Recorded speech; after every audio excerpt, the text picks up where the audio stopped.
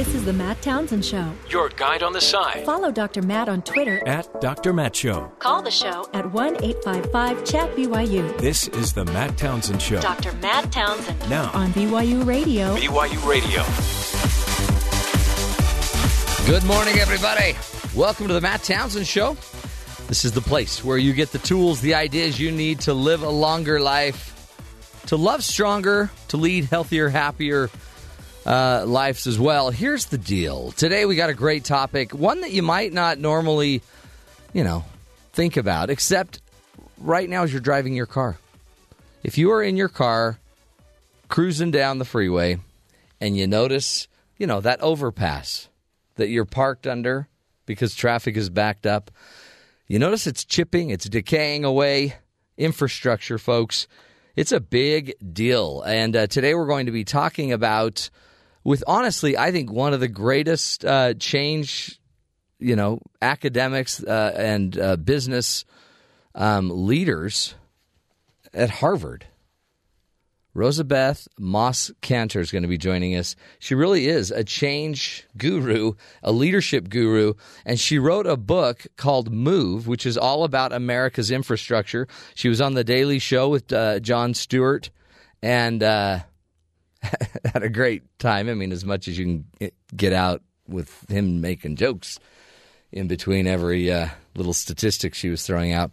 But we've got her on the show a little bit later. She's going to walk us through the impact that the infrastructure is going to start having on the country and our need to innovate. And it doesn't just mean, a better on-ramp or a better off-ramp. It might mean improving technology. It might mean better partnerships.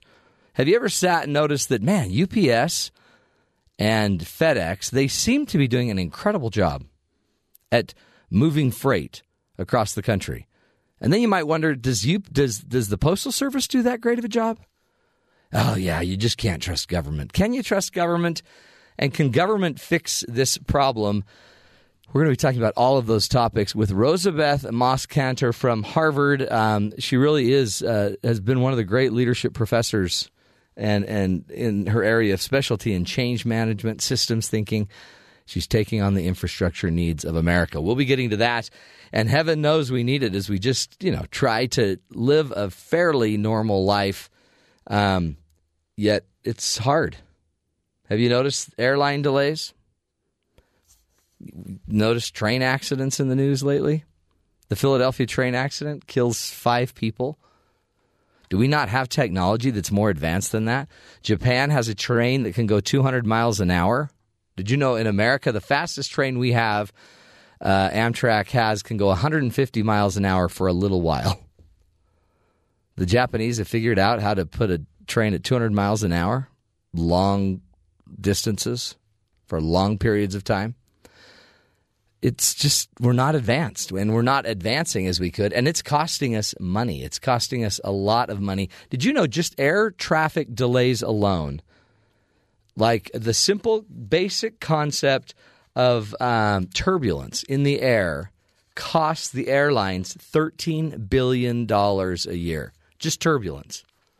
Because they have to reroute airplanes, which costs fuel. And delays. Do we not have technology to handle that better? Did you know that we actually have technology now where a lot of airplanes could just glide in, not even need to use a ton of power or fuels? They could just glide in, which would save in fuel costs, sound pollution, noise pollution. I mean, we don't have the technology. We do. It exists. We just don't have the money to do it. We've got to solve some of these problems. We're going to be getting into this topic of infrastructure with one of the great minds, I think, in leadership and change. So stick with us on that one. Dr. Rosabeth Moss Kanter in just a minute. But first, let's go to another great mind. Kathy Aiken in the news. That's a stretch. Thanks, Matt. New Jersey Governor Chris Christie will formally announce his candidacy for president today. Christie will make his announcement from Livingston High School, where he attended. Christie will become the 14th GOP contender to enter the race. Another Republican in the presidential race, Donald Trump, has been dumped by NBC. The network ended its relationship with Trump after these recent comments about Mexican immigrants. When Mexico sends its people, they're not sending their best. They're bringing drugs, They're bringing crime, they're rapists, and some, I assume, are good people. NBC said it will no longer air the Miss USA and Miss Universe pageants that Trump is involved with. The real estate mogul said that decision will be determined in court. Trump ended his job on the network's program Celebrity Apprentice due to his run for the White House. President Obama expected to announce a rule to expand overtime pay to millions of American workers. The proposed change would raise the guaranteed overtime compensation from just over $23,000 to over $50,000. The National Retail Federation opposes the changes, saying they would add to the employer's costs, hinder productivity, and hurt job creation. Further details are expected to be released later today. David Sweat, the convicted killer who escaped from a New York prison over 3 weeks ago, is talking. Sweat reportedly told police he and Richard Matt were planning on Joyce Mitchell picking them up, killing her husband, then driving to Mexico. But when Mitchell didn't show, they escaped on foot. Mitchell, a former employee at the prison, has been charged with helping the men escape. According to Sweat, she was the only prison employee involved in the plot. Sweat is recovering from 2 gunshot wounds in an Albany hospital. Matt was killed by police on Friday. An Arkansas county clerk is resigning today over her own moral objection to issuing same-sex marriage licenses. Dana Guffey said it was a decision she didn't take lightly and didn't do it with hate. Guffey has held the elected office for over 24 years. As of yesterday afternoon, her office had not received any requests for same-sex marriage licenses. The Sleepy Hollow fire in Wenatchee, Washington continues to burn. So far, the fire has destroyed 24 homes and 4 businesses. As of last night, the fire was just 10% contained. Walmart apologizing for making a cake with an ISIS flag on it for a customer. This just one day after the same man asked for a cake with a Confederate flag but was denied. Walmart said the cake should not have been made and they apologized for the mistake. Meanwhile, a video showing the ISIS cake has been removed from YouTube.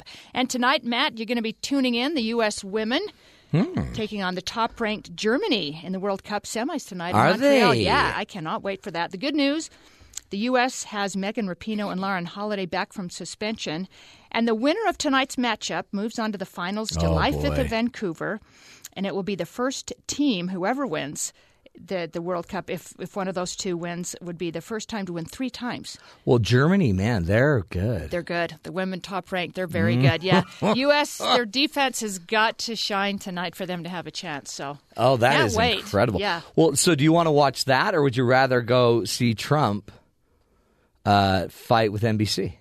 Much rather watch the World Cup. Did you hear his little announcement? I don't know if it'd be as entertaining, but yeah. He said, I'm probably going to sue Univision. I may even sue NBC. Yep. And then the next statement, what would you make? I mean, and by the way, I want to be your president. Yes. Like, he's in the middle of all of these lawsuit battles now. Just gets his name out a little bit more, right? Just puts him in the news. Yeah, they say, any press is good press. Right, exactly. But, maybe I'd not. like to see he and Christie in a debate against each other. That would Don't be you fun. think that would? Oh, yeah. Well, but the difference is Christie would use numbers that could be verified. Mm-hmm. And Trump would just make you look stupid. And then you'd find out later that none of it was true.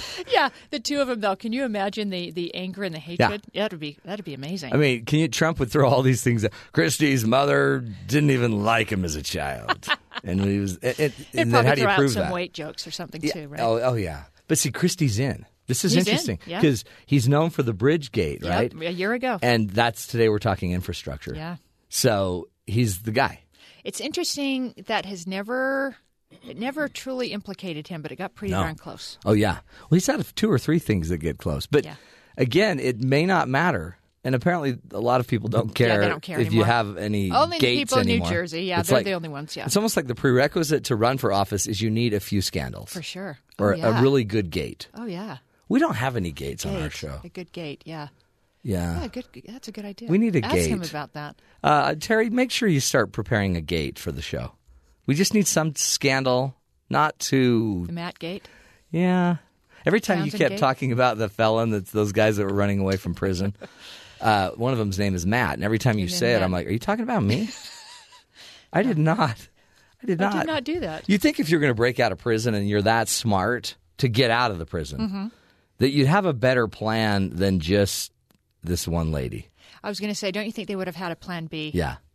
Maybe they must have thought she was really definitely in love with one of them or something that was going to be there. You know what? I know why they went after her, because she was from the seamstress shop. Mm-hmm. So they were thinking free clothes the rest of my life. She'll just make me clothes. Oh, God.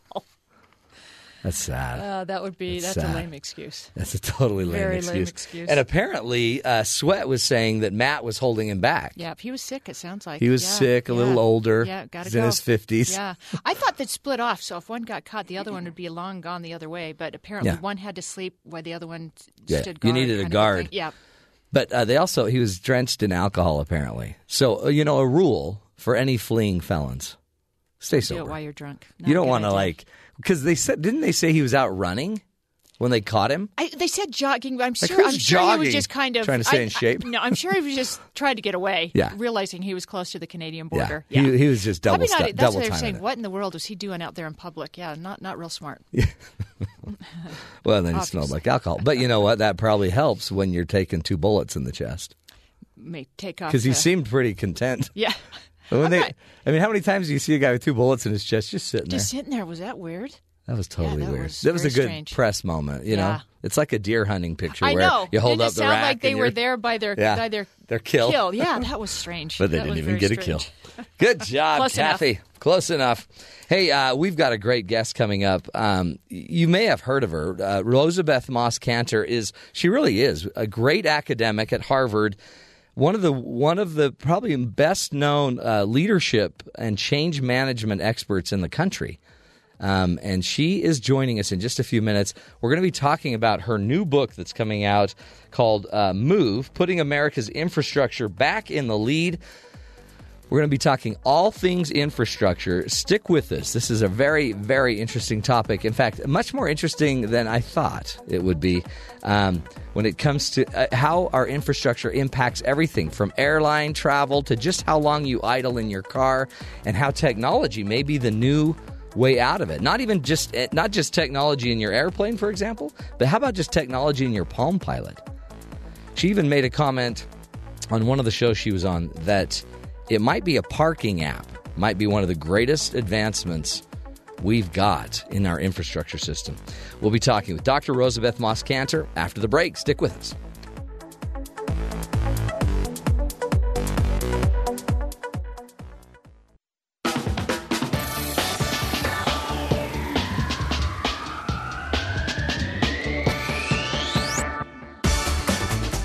Welcome back, friends, to the Matt Townsend Show.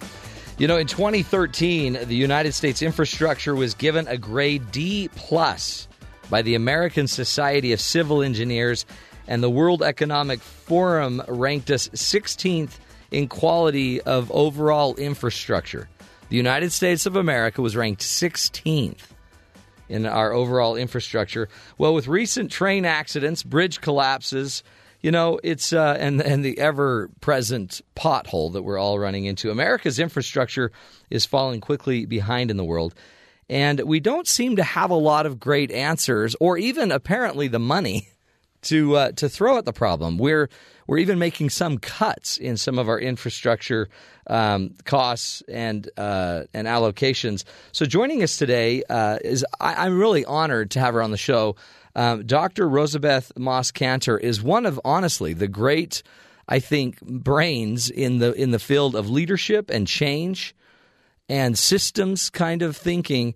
And she's joining us today to talk about her new book, MOVE, Putting America's Infrastructure Back in the Lead. Dr. Rosabeth Moss Kanter, welcome to the Matt Townsend Show. Thank you. I'm delighted to be here, and aren't we glad that we got a D+? Yeah, hey, a D-. That's right. It could get so much worse, couldn't it? Yes. Your book is fascinating to me, and by the way, congratulations on the Daily Show. That had to have been a really interesting show for you to go be on as an academic. Oh, well, I'm an academic who also wants to talk to the public, and Jon Stewart has a great audience, and it was actually fun to talk with him. And I do want to reach as many people as possible because we all feel it every day, and yet there isn't enough public outcry. You would think with things so bad, people would be making a huge fuss in every community and insisting their elected officials allocate money and insisting that there are plans and visions. but they're not. That's a puzzle to me. Well, why isn't there? I mean, we hear of the derailment in Philadelphia that was such a tragedy, and that's kind of this obvious example. And then the bridge collapses. But we sit in traffic all day long. I mean, one of the statistics your book talks about is that on average, 38 hours a year is spent in traffic by people in the United States. That's just an average. Yeah, an average, and that's wasted time. That isn't regular commute time. That's the extra time. Yeah, so, I know you have a good positive outlook, and I was looking for the positive, the glimmers of hope. Yeah. But I don't think it's just because things are getting bad. That's not enough. As I said with Jon Stewart, you can't scare people into change. Right. People get appalled by the accidents and the injuries, but if they don't believe there's a solution, then everybody goes passive again. And that's the problem in every downward spiral. I've studied that in my book, Confidence. I studied that in sports teams, in companies, and now we're seeing it in a country. So people have to have a positive vision of what's possible and believe their money will be well spent. I'm hearing from people all over the country that say, yes, it's a problem, but look at the corruption in the contracting process. Look at how slow it is to get things done. They are not believing in solutions. We need leaders who can point to the positive, and there are some positives around the country. Point to those and say, let's do more of those positives. Let's use quick wins or early successes to demonstrate that we could get to a big vision. But there isn't a big vision yet, and this is the 21st century, and we are still rambling around on infrastructure created 2 centuries ago in the 19th century. In the 50s and 60s, right? So after World War II, that became, we invested a lot of money then and a lot of innovation, which was great for the space program, which led to a strong airlines industry. We built a lot of roads, which led to a really strong automotive kind of industry. But we don't have such leadership today, do we? We don't have the vision. Some of our infrastructure does date back into the 19th century, but certainly the 1950s, after World War II, 50s and 60s, there were some big visions, and the courage to make the investments. The interstate highway system was $25 billion, which was unprecedented at the time, and if you would translate that into current dollars, it would be in the very high hundreds of billions. And we built 41,000 miles of highway, and it contributed to prosperity. The space race, actually, but it was all in the name of national defense. And the space race, Sputnik, that was national defense. And there was a huge investment in what we need today, science and technology, graduate students, education, and the act was called the National Defense Education Act. So we need a rationale today, a big vision that doesn't have the word defense in it because but has something like mobility, opportunity, building our future. That's what leaders do. Leaders need to create a new narrative and have people say, yes, that's a goal worth aiming for. You can't get people to allocate money just because there was a tragedy here, a tragedy there, or just for repairs. Repairs aren't enough. Maintenance is not a vision. That's kind of a boring idea for a lot of people, right? Like you always talk about a great example about painting your house. Nobody's excited to have. You're excited to have your house painted, but you'd rather move. Yeah, you'd rather get something new. Yeah, your house looks the same afterwards. Yeah. So you don't feel you've necessarily gained anything, and it's cost you money. So you need a positive vision that says not only are we going to have the house painted, but we're going to add the latest sensors, the latest technology, make life easier, more comfortable, higher quality of life. We're going to make sure we don't have to use our car all the time because we can use a car hailing service or a shared car. There has to be something positive that goes beyond just maintaining the status quo. And is it, so we have that dearth of leadership. We don't, but it seems like where we're getting leadership is kind of in the private sector. It seems like Uber and certain kinds of car share or bicycle share apps. They seem to be a really powerful leader that we're not necessarily getting from government, and it's almost like the private sector keeps pushing the government side. Well, that's always been true in every part of American history. I mean, the first subway in the U.S. was a private subway line. But it's not entirely true that it's all the private sector. I mean, that's where we get entrepreneurs and innovators. But the city of Boston contracted with some innovators to do a pothole finding app that sends signals when your car vibrates, and so they know where to go immediately to make some repairs. Yeah. That's exciting. That's a collaboration. What we really need is collaboration between the sectors, not saying all private sector, all public sector. No, one's not good, one bad. Is it? Can we actually? Do you sense that you could have a partnership? Where else do you see these partnerships that between private and public that are working? I mean, my favorite. I'm in love with this tunnel. I mean, I'm a people person, and so for me to get so excited about a tunnel, about inanimate things like a tunnel, but in Miami, under the port is on an island, and to get people to the cruise ships, to get trucks carrying goods from all the ocean freight that's coming in. The trucks had to go across a bridge, which itself is a little obsolete, into downtown Miami and through downtown Miami, thereby clogging the city streets, polluting, etc. And this new tunnel has taken 80% of the trucks off city streets and takes them right to the interstate highway. So that's they just beautiful. speed on their way, maybe put it on a train. So that's very positive. It took a long time, lots of politics before it was approved, but then it was done by a public-private partnership, by a private contractor working closely with the county. It came in just about on time, like a month variation for permits. Wow. And under budget. Oh, wow. And it was, it's exciting. It's success. What? That's success. That's how it's supposed to be done. So it can be done. It can be done. That's beautiful. And as long as we feel it can be done, then there's hope.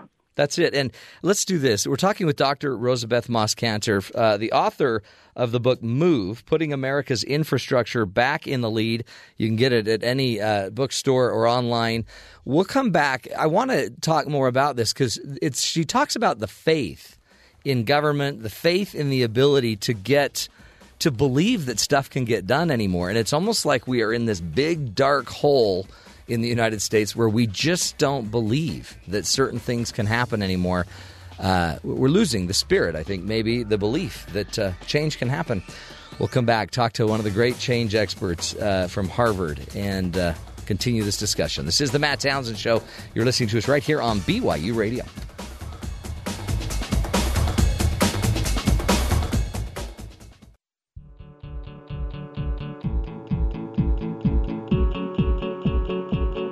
This is the Matt Townsend Show. Follow Dr. Matt on Twitter at Dr. Matt Show. Now, here is Dr. Matt Townsend.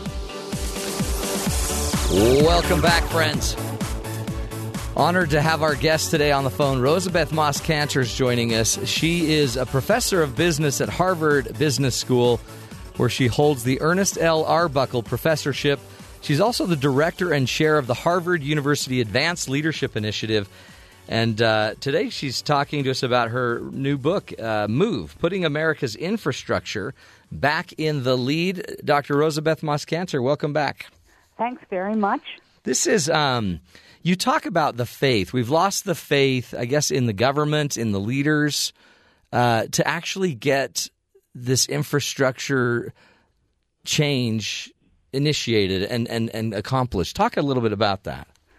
So all change is a leap of faith because we can't really see the future. What we can do, though, is we can look at the evidence that says, aha, this is possible. So we need the demonstrations, the great projects, but we're at a moment stuck between models. We're stuck between the past and not being able to get out of it. And then we have all these wonderful young technology entrepreneurs and some private sector companies who are beginning to demonstrate what's possible, whether it's sensors in roads or connected vehicles. But it's not just the entrepreneurs. It's also the auto companies. It's Elon Musk is an entrepreneur, but Tesla is an auto company. Mm-hmm. In order to make these changes, the difference with this kind of change than the usual change in our lives or our companies is that it's so much more complex.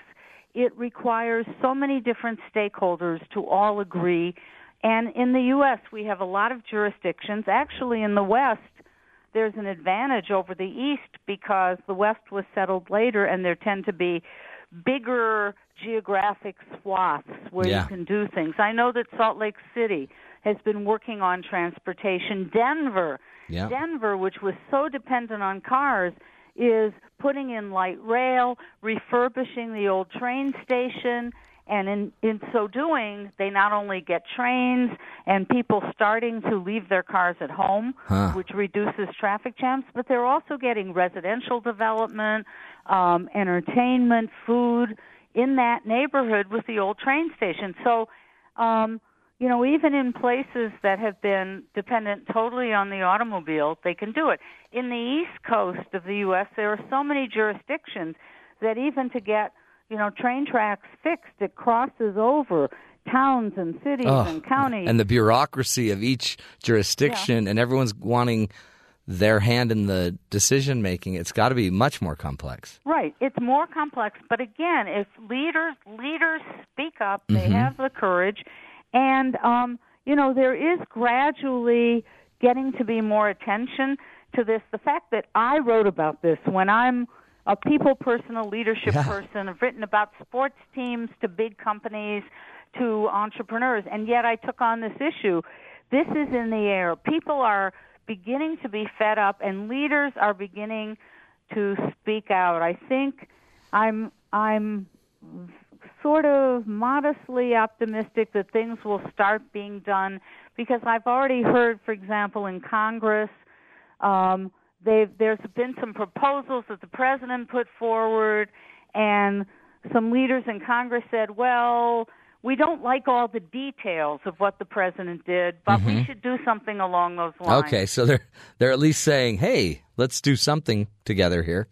Yeah, because, this is a nonpartisan issue, right? And it's an issue of quality of life. When a bridge collapses, it doesn't care whether you're in a blue state or a red state. So true.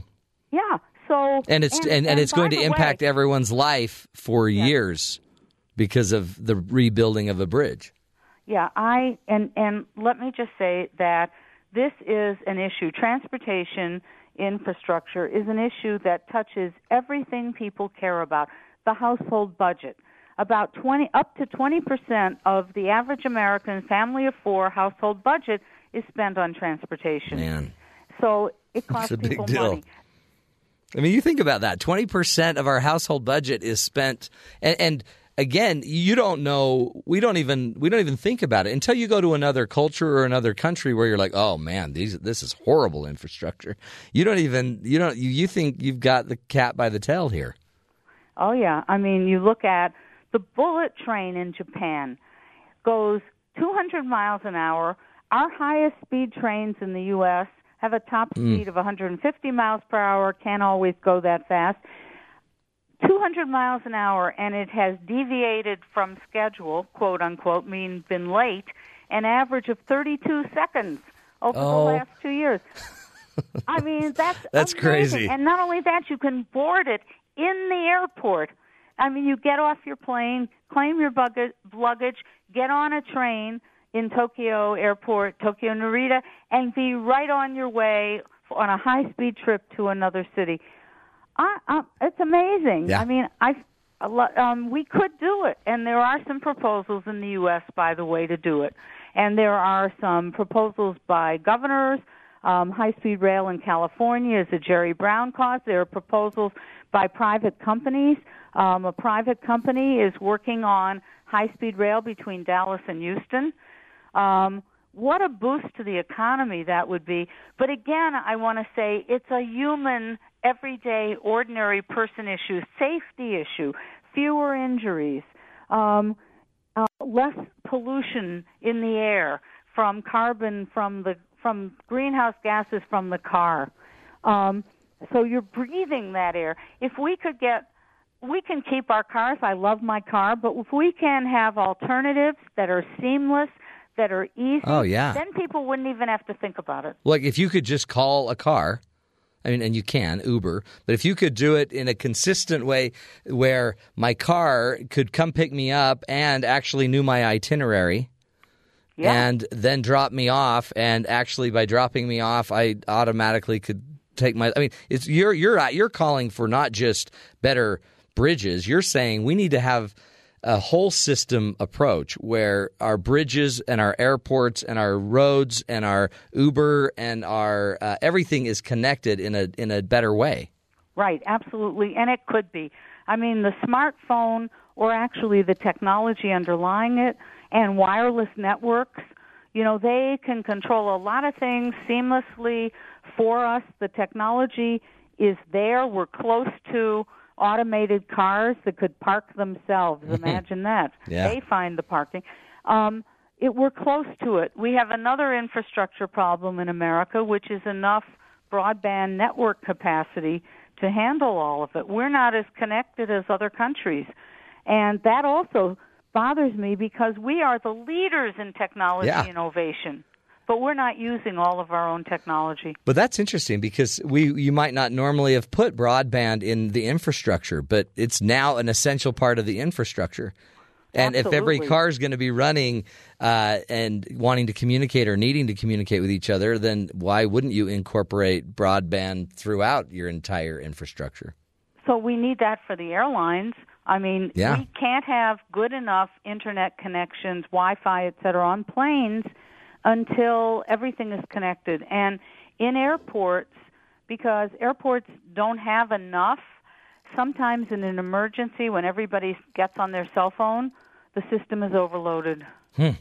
You made a great point when I was doing the prep work about just the pilots. The pilots have to carry their manuals, their flight manuals, which are like 35 pounds of weight. And that's what. So anytime you see a pilot pulling his bag behind him, he's usually got a briefcase full of books.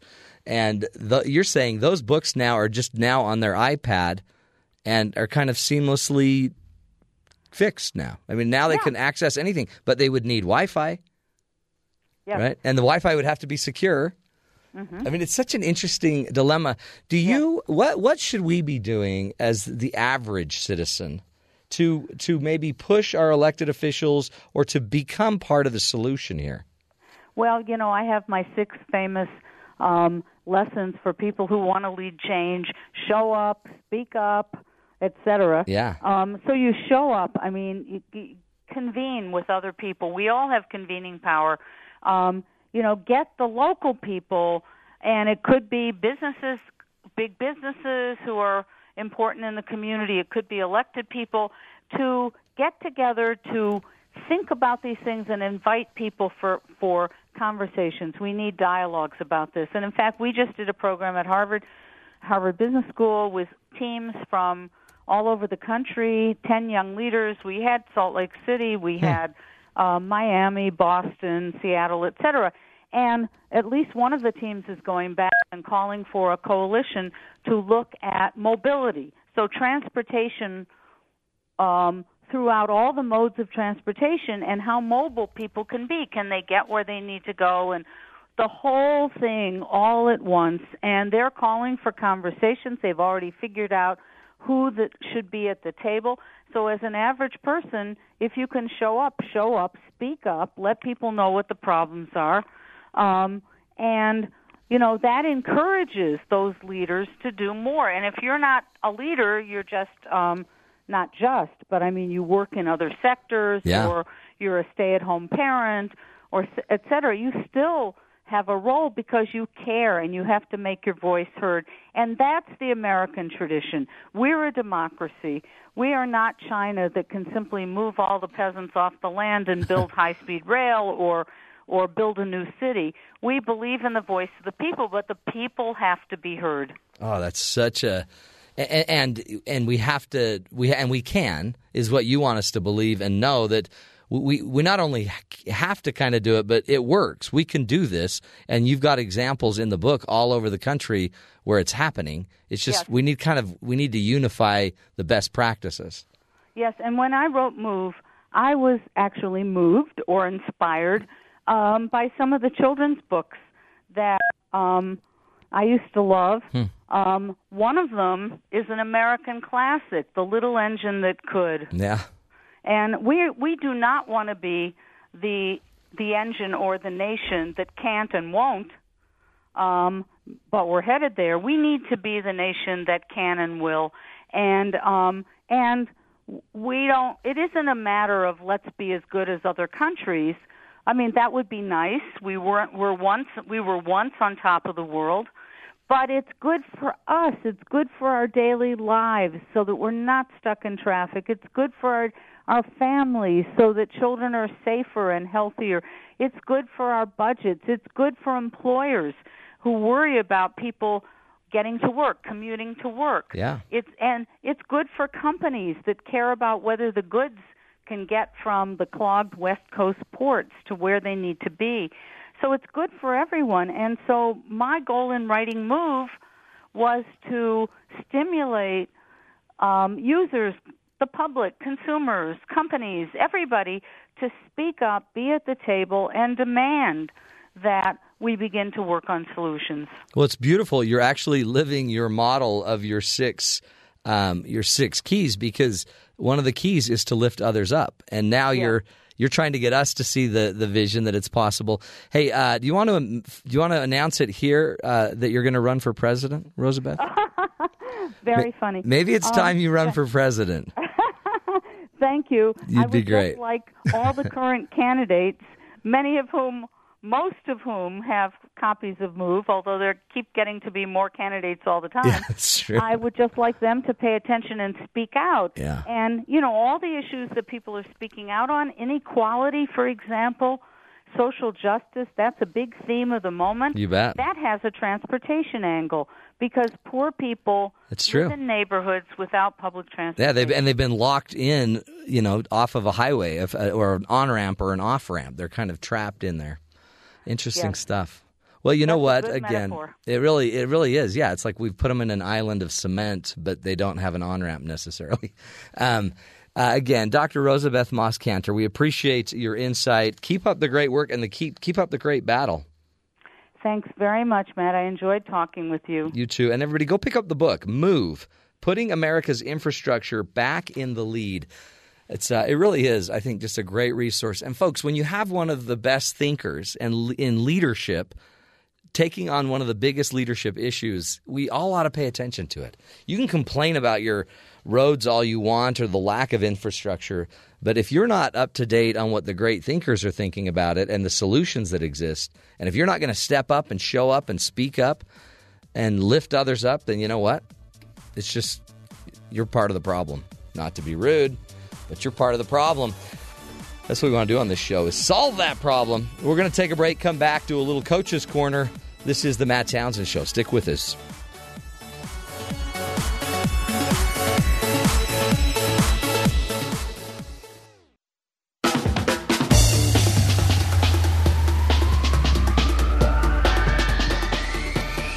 You're listening to Your Guide on the Side, the Matt Townsend Show on BYU Radio. Welcome back, friends, to the Matt Townsend Show. It's funny. So I used to be a business consultant. I used to travel the country and teach leadership skills and tools to people. And this was, 15 years ago. And I'm telling you, one of the big names that came up all the time was Rosabeth Moss Kanter. She is a leadership guru. And interestingly, her background also is in sociology. So that's why she kept mentioning that, she's a people person. This is about people. She's not just an infrastructure wonk that just loves the political and the the civil engineering of infrastructure. She's not like that. She understands it's about people. And so as we do this little coach's corner right now, I want you to be thinking about your own life, your own infrastructure. My family, we're going on a trip to, I'm not telling you where. It's a private little thing. We're going on a little vacation. The people we're sharing a condo with or a cabin with, they said it's going to be about a 5-hour drive.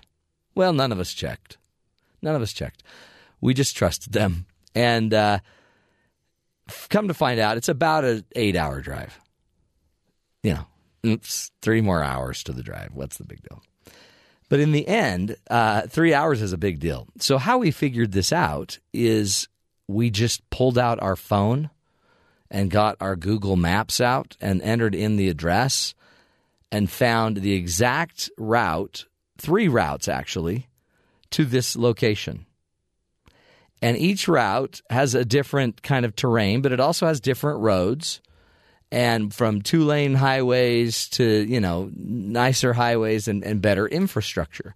And I'm sitting there thinking that was not even possible 50 years ago to even necessarily find it that quickly, have every turnoff, everything figured out. You'd still have to go find a map.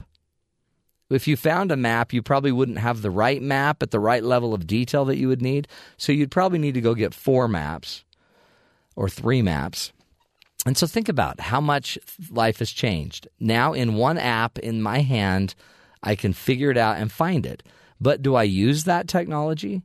Do I use that to make my life better? One of the things that Dr. Rosabeth Moss Kanter has talked a lot about is probably the number one innovation in infrastructure is the cell phone. The cell phone is changing the entire game because now there's all of these apps that we can use to lead our lives by. But if you're not using the apps, if you're not figuring out how to work it, and if you're not voicing to the app makers what your desires are, your needs are, if you're not innovating, then you, again, might be part of the problem. Really quickly, she gave us 6 keys to leading positive change, but she never went through all of them. Let me just give you the 6 keys so you can be thinking about it. And again, go find this. She has a TED Talk on this. She's wonderful. Just go look up under Rosabeth Moss Kanter. Her first rule is show up. Get your voice in the game. Be present. Don't just complain. Get in the game. Be an example. Make yourself available. Be present. Get in the game, right? Show up. Number 2, speak up. When you're there, use your voice. I'm using my voice as a radio talk show host to help educate you on this. You use your voice, whatever your circle of influence is. If it's just, if it's a church member, share your ideas with your friends and family at church. If it's a parent, share it with your kids. Teach your kids about better use of technology to influence the infrastructure. Teach your kids about the complexity of these issues so that they can become thought leaders and make a difference. 3rd, look up, meaning look to your higher principles and your values. There's a bigger vision to life than one more freeway. When your school is trying to take out a bond for the school, there's more to life than another bond for one more school. Is there a way in that bond to actually have other technologies created instead of just a building? Is there a way to start having other values become in play? Also identify what your values are, and if you're a religious type of person, make sure those values are also being used in the idea making. 4th, team up. Everything goes easier when you have partners. Nothing is more difficult than if you have to do it on your own. So start finding the leverage partners to make a difference. Companies are doing this. Political leaders are doing this. If you want to make a change in any way, you got to eventually team up with the people that know what they're doing. And once you team up with people that know what they're doing, there might be a cost associated with that, but there's also a benefit. Number 5, she teaches us never give up. Everything everything will look like a failure when you're in the middle of it, so don't give up. Just keep going, keep pushing, keep pushing. Giving up is the failure. Just stick at it. Nelson Mandela stuck at it 27 years and before he gave up. And finally, lift others up. Share your successes with others. Make sure you're lifting the human race and making life better. Look out for the little people as well. Folks, that's hour number 1 of the Matt Townsend Show. We'll take a break, come back. Hour number 2, more ideas right here on BYU Radio.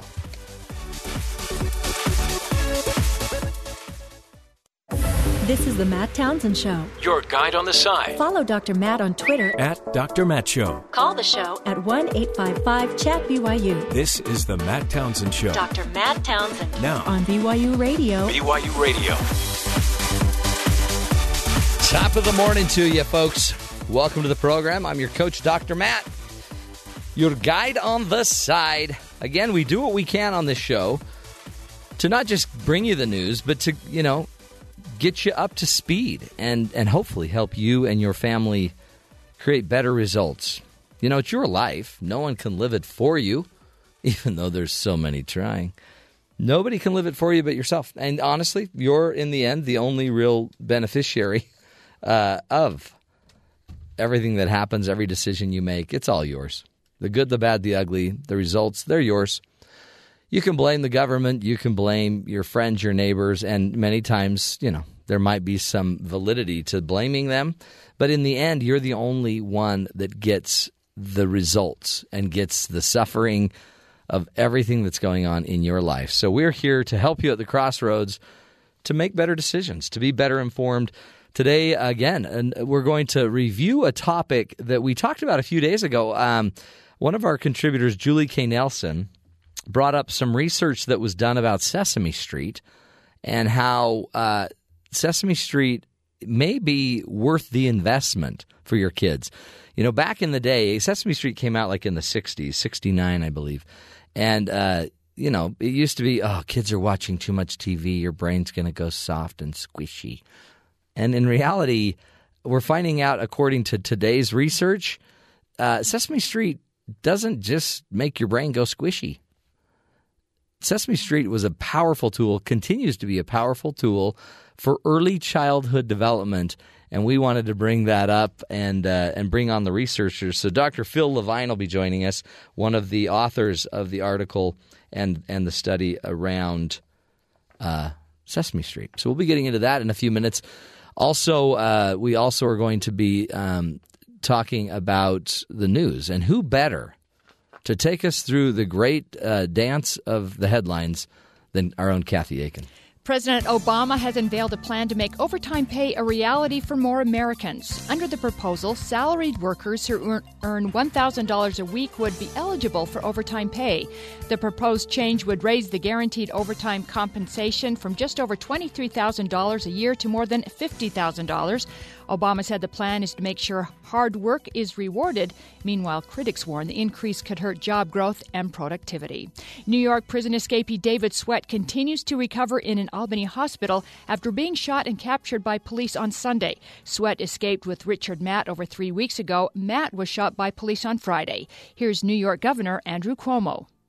Sweat actually disengaged from Matt about 5 days ago because Sweat felt that Matt was slowing him down.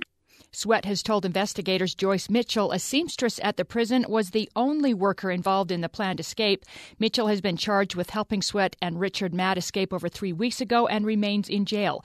Sweat said the plan was for Mitchell to pick the men up, go kill her husband, then drive to Mexico. The 14th GOP presidential contender will enter the race today. That's New Jersey Governor Chris Christie. He'll formally announce his candidacy at his former high school. Christie is expected to discuss his record as governor and his vision for the country. Jeb Bush, also a GOP presidential candidate, said he'll release 33 years of tax returns. His campaign says the disclosure is the most by any presidential candidate in U.S. history, a move to show the candidate's commitment to transparency. The Sleepy Hollow fire in Wenatchee, Washington continues to burn. So far, the fire has destroyed 24 homes and 4 businesses. As of last night, the fire was just 10% contained. 3 firefighters are reported to have suffered minor injuries. The U.S. women's soccer team taking on top-ranked Germany tonight in the World Cup semifinals in Montreal. The U.S. will have Megan Rapinoe and Lauren Holiday back in the lineup after a 1-game suspension. The winner of tonight's matchup moves on to the finals July 5th in Vancouver. And, Matt, we talked about the Michigan woman who died at 116 recently. Yeah. Well, 2 other women still alive who were born in 1899. Oh, wow. We've got Susanna Jones of New York She recently became the world's oldest person. She's 115. The secret to her longevity and the reason you won't be living very long? What? Sleep. Did she sleep? Yeah, she slept. Oh, lucky. Lots of sleep, so you're in trouble. Jones is 4 months older than Emma Morano of Italy, who's also 115. Her secret, eggs. Ooh. 2 eggs every day, 1 raw and 1 cooked, What? just like she says her doctor recommended when she was 20 years old. So there you go. Eat your eggs. Raw eggs, that just sounds horrible to That me. does sound horrible. A raw egg a day. Well, And Rocky cooked. Balboa did it. Several, yeah. Look at how he did. Yeah, just kind of chugged those down. That was awful. He was a national world contender or I whatever. always think there's E. coli or something in raw eggs. Yeah, I'm but pretty I sure don't know, that's maybe not healthy. Yeah, I don't know. I don't think so. So eggs or sleep? Eggs and sleep. What happens if you do both? Then you're going to live to 120, maybe. Okay, so if you 125, I could don't know. live to 120. No desire to live to 120. No, but if you could live to 120 with the same vigor you have now. Yeah. I mean, let's Can say. you imagine what you'd see? Oh, Yeah. man. Can you imagine? No. That's with the good and the bad. Right. But you'd need a little jazzy, like, scooter. You know, you need a little scooter because. By then, I think it's probably going to be more like Like a hovercraft. a hovercraft, yeah. I don't That's think so. what I'm picturing. We I don't always, know if I we can always figure think that that out in at the that age. future, but I think it's going to be more just like the Walmart cart that you can get. That's as far as we're going to get by that time. Well, apparently our infrastructure is falling There you apart. go. Yeah. Oh, we may be in trouble. Yeah, See, I so don't that's why know. we've got to hover over the infrastructure because Oh, it's wouldn't going that to be? be so Yeah, there's crumbled. going to be all this mess of just destruction underneath us, and we'll just hover over it. There you go. So if you could live, I think we've talked about this before. What's the age that the age you want I to don't know. live I to? say 82. That's kind of a random number, but that's when one of my grandmothers died.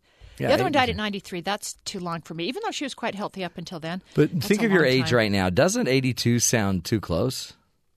Or you think I'm not older or something? Well, I Or- just think it just seems close. I mean, Speak for yourself. sorry, it just seems. I mean, not that you're old.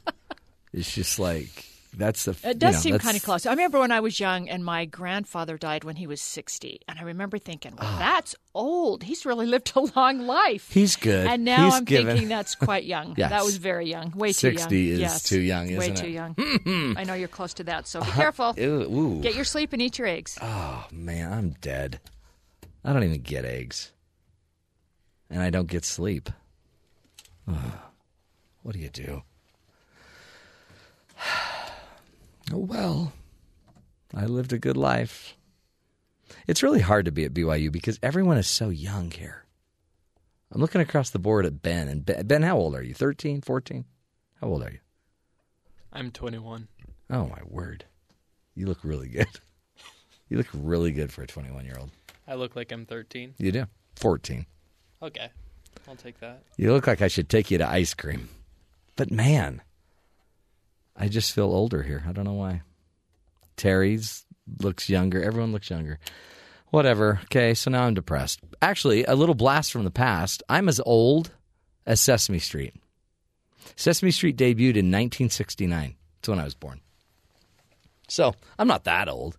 And if I could live to be half as healthy and successful as Sesame Street, that would be great. Did you know that Sesame Street is a major tool of child development? It is an incredible, according to a recent study, an incredible addition to your child's development and growth. And for some populations, it's an essential part of their growth because they might be missing out on some development in other ways. So we're going to take a break, come back, and talk with Dr. Phil Levine about a study that he's put together about how Big Bird helps kids get better grades. So all that effort, all that energy that you may have thought you wasted on Sesame Street and public television, you know what? It may have actually helped you. Stick with us, my friends. We'll take a break, come right back, and review the power of Sesame Street right here on BYU Radio.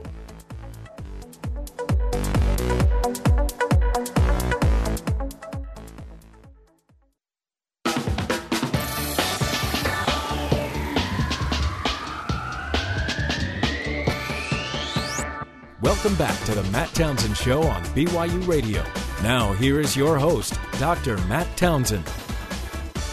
So as a child, were you a fan of Sesame Street? Do you remember that as a young child?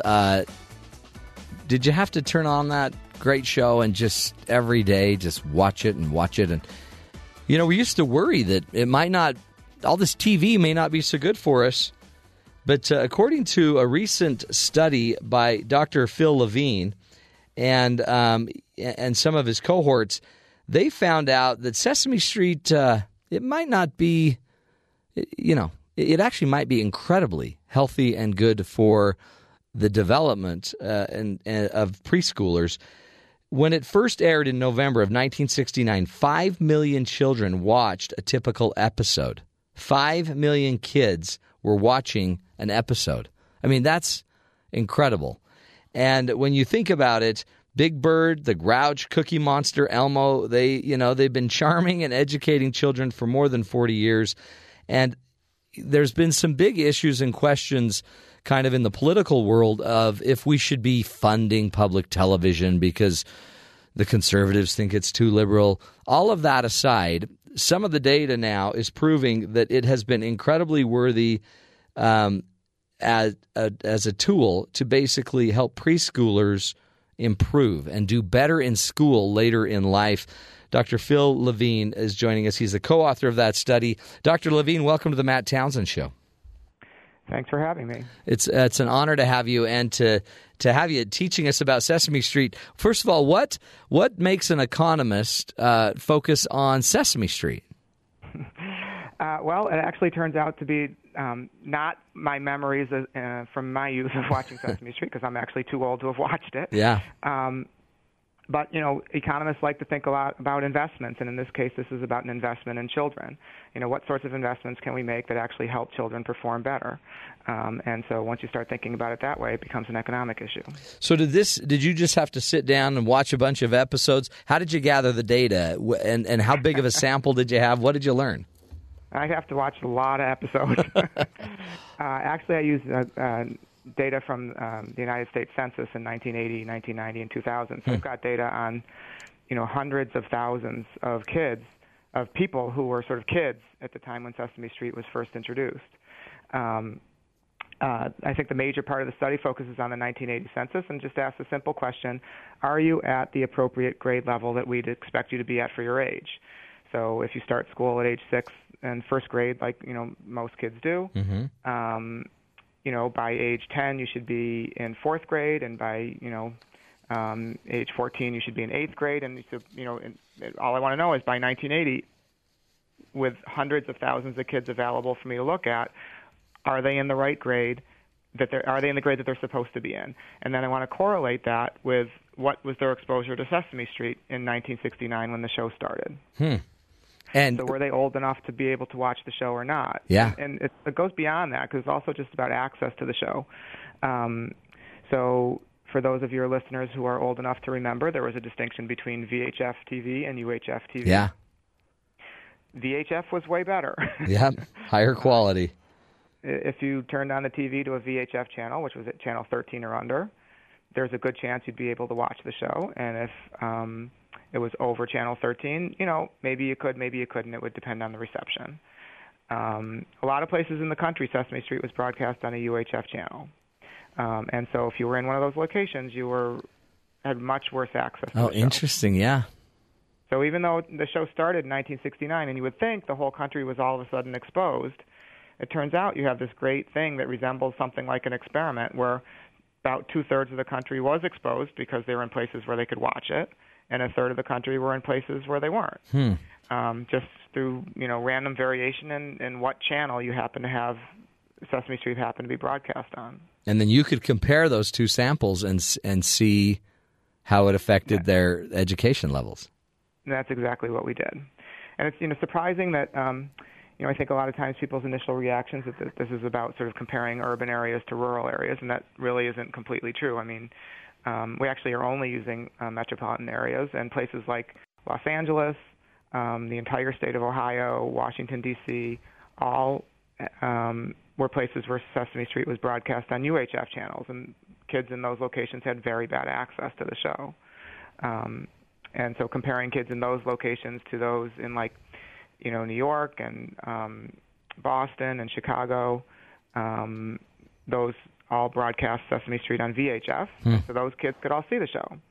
And so you've got, groups, little kids sort of being born through the 60s and early 70s.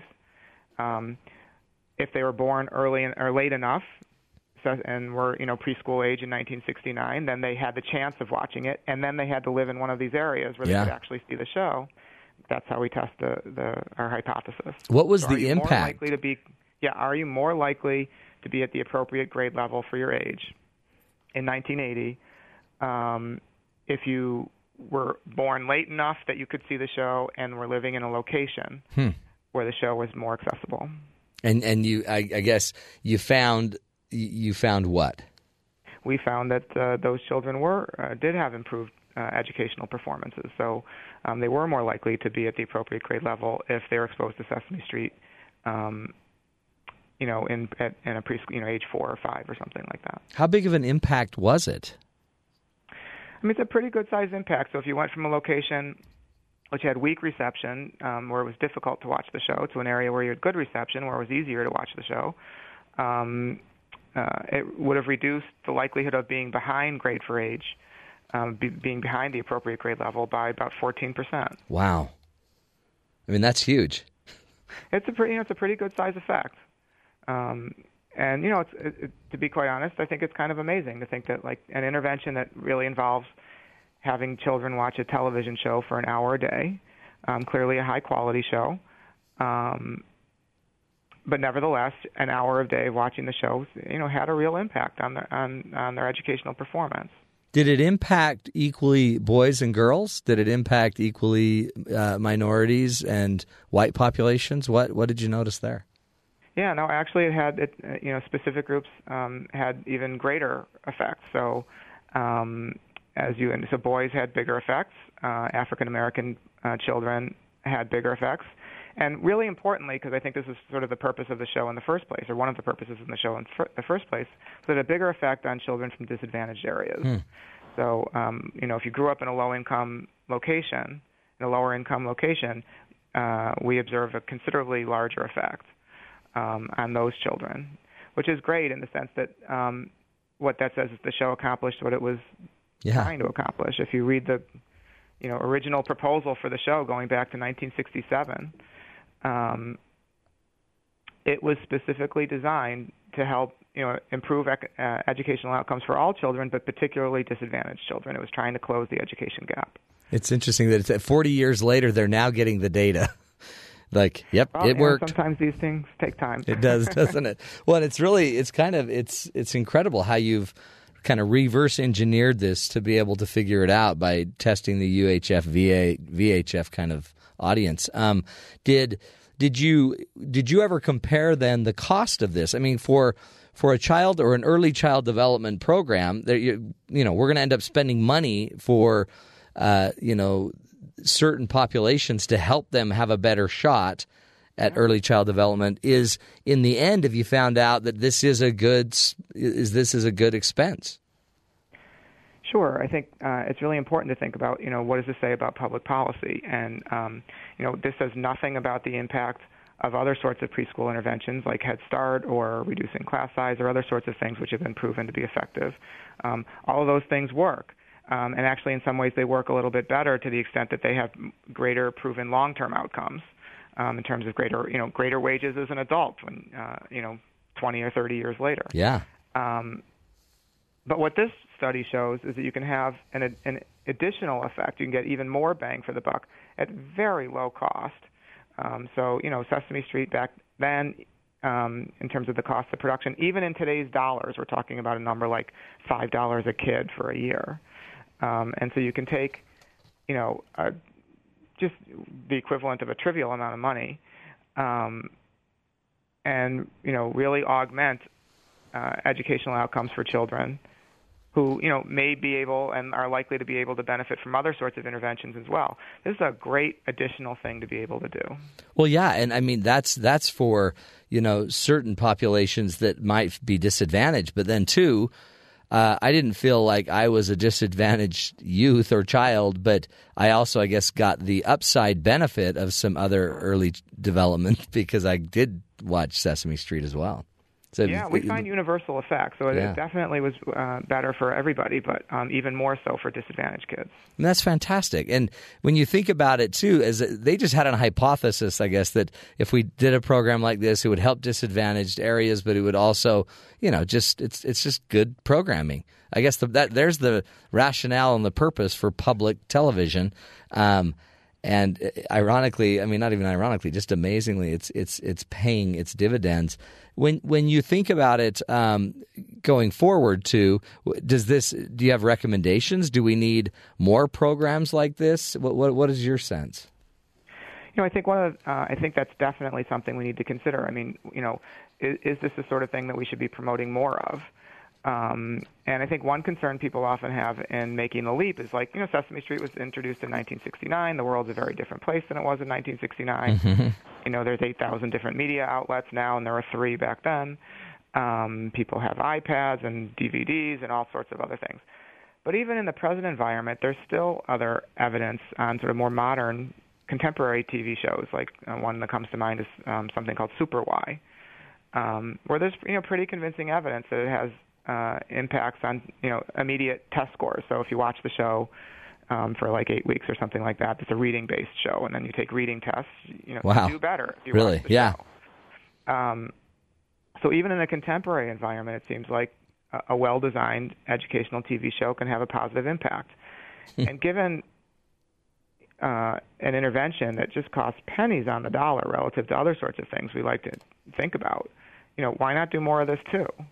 No, it's true. And too, I guess, now you could even start putting even more cutting edge research and, academic approaches to this. What we've learned over the last 40 or 50 years. Imagine what else we could be creating. Plus, just teaching safety to kids, teaching internet safety, technology safety, just informing our kids at an earlier age of a healthy life. Man, what a powerful outcome! And dollar for dollar, what an affordable way to do it. I think one of the things that people also worry about or are concerned about at the moment is, what is the ability more broadly of electronic communication to impact people's lives? Mm-hmm. So the way that you see this more often, I think, in more contemporary discussions is on higher education and the role that MOOCs can play. Is it possible to have an online class, for instance? Yeah. We know very little about the impact of those sorts of things. And, clearly Sesame Street is not the same thing as a college class. But what it does tell us is that it is possible for electronic media to actually be able to communicate educational material in a way that gets incorporated and that students can benefit from. Again, that doesn't mean that this is a universal truth, but it certainly provides the promise that maybe there really is something there that we need to investigate a lot more carefully and think about, maybe there are some benefits. It's unlikely to solve the world's problems, but it seems like it certainly is going to be, is the sort of thing that has the potential to help at very low cost. Well, we've seen it.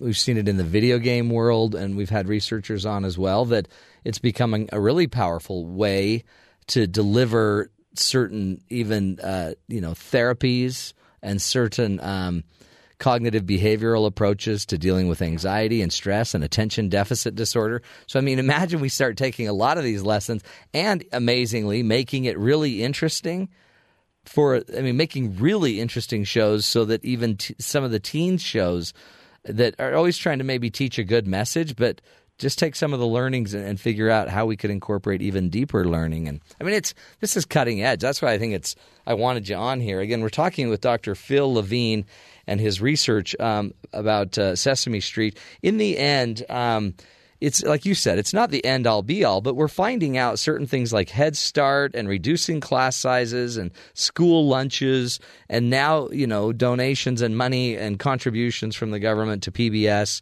There are some serious benefits, and it's helping certain populations. In fact, I just say overall, it's helping lift the load for everyone. Anything else that you'd recommend that we do maybe feel that with our kids as parents that might even make it even better? I definitely think that it's this is a perfect sort of intervention where it doesn't really require all that much, not just in terms of the production of the show, but how does it get incorporated into the kids' lives? Well, the kid goes to preschool or whatever, and a teacher says, well, when you get home, why don't you watch an episode of Sesame Street? And maybe why don't you do it with one of your parents? And maybe we can get parental involvement parents involved in a way that can also help, generate a larger effect. So in terms of the educational outcomes, in terms of community building, in terms of what parents can provide to a kid's lives, there's just a lot of upside on this one. Oh, yeah. For very low cost. I love it. Well, and we appreciate your research there. Again, Dr. Phil Levine is the co-author of the study. He's a Wellesley professor, and really, I think just helping us better understand the impact of PBS and Sesame Street. Thank you again, Dr. Levine, for joining us. What an interesting thing, really. When you think about it, if you got a choice between taking your preschooler and letting them watch another episode of, I don't know, SpongeBob or an episode of Sesame Street, there's now research and data on the benefit of Sesame Street. And I'm going to bet it would go up dramatically if you could watch the episode with your kids or quiz the episode. And if you go to PBS and if you go look up Sesame Street and get to their websites, they have companionship tools that can help you as a companion to know how to talk to your kids about the shows. So powerful research, folks. And again, here at BYU, we do broadcast Sesame Street on our local affiliates here. So we appreciate all that they've done in the research and Sesame Street overall. We'll take a break. When we come back, Kathy Aiken's going to be talking to us about one of her segments to help us see the good in the world. We'll be right back. This is the Matt Townsend Show on BYU Radio.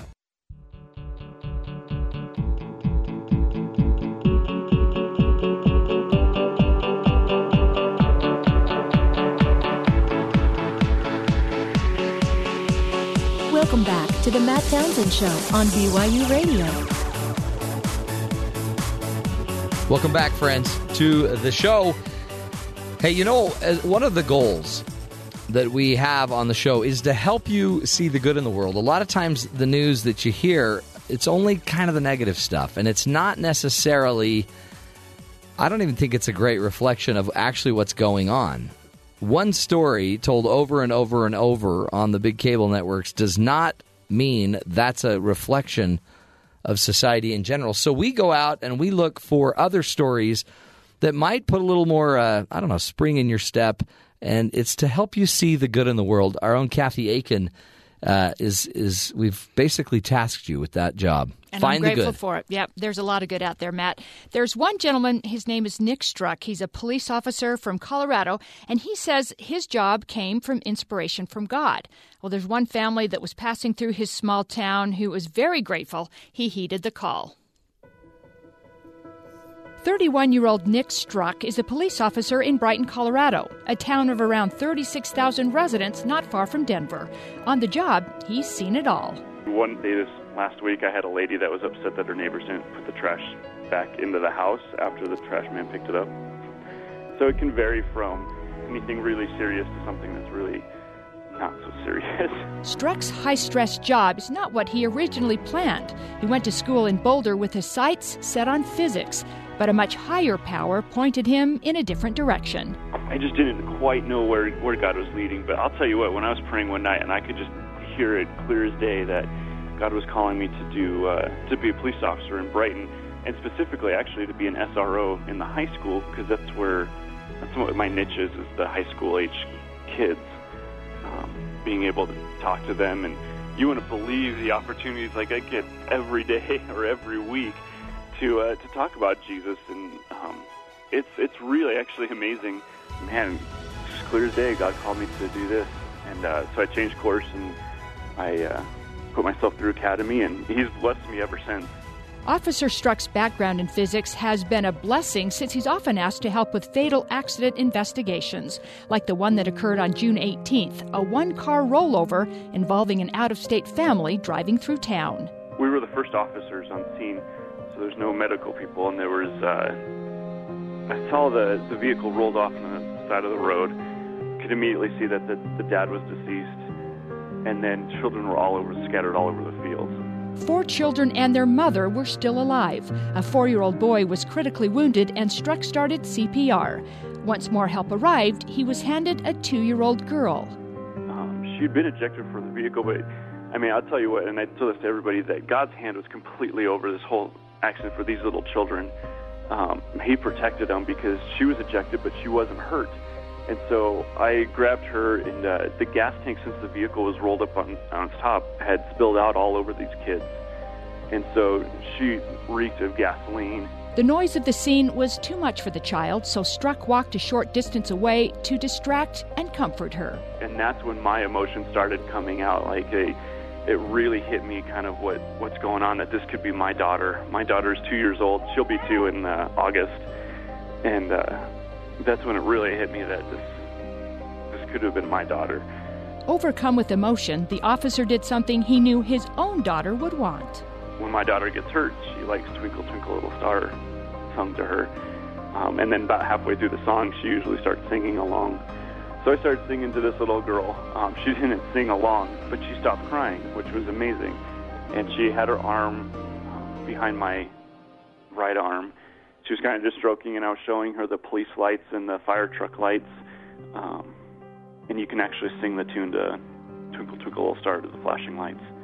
And I was showing her those and the helicopters and just kind of having our little moment together, and then prayed for her and put her in the ambulance, and they took her off to Children's Hospital.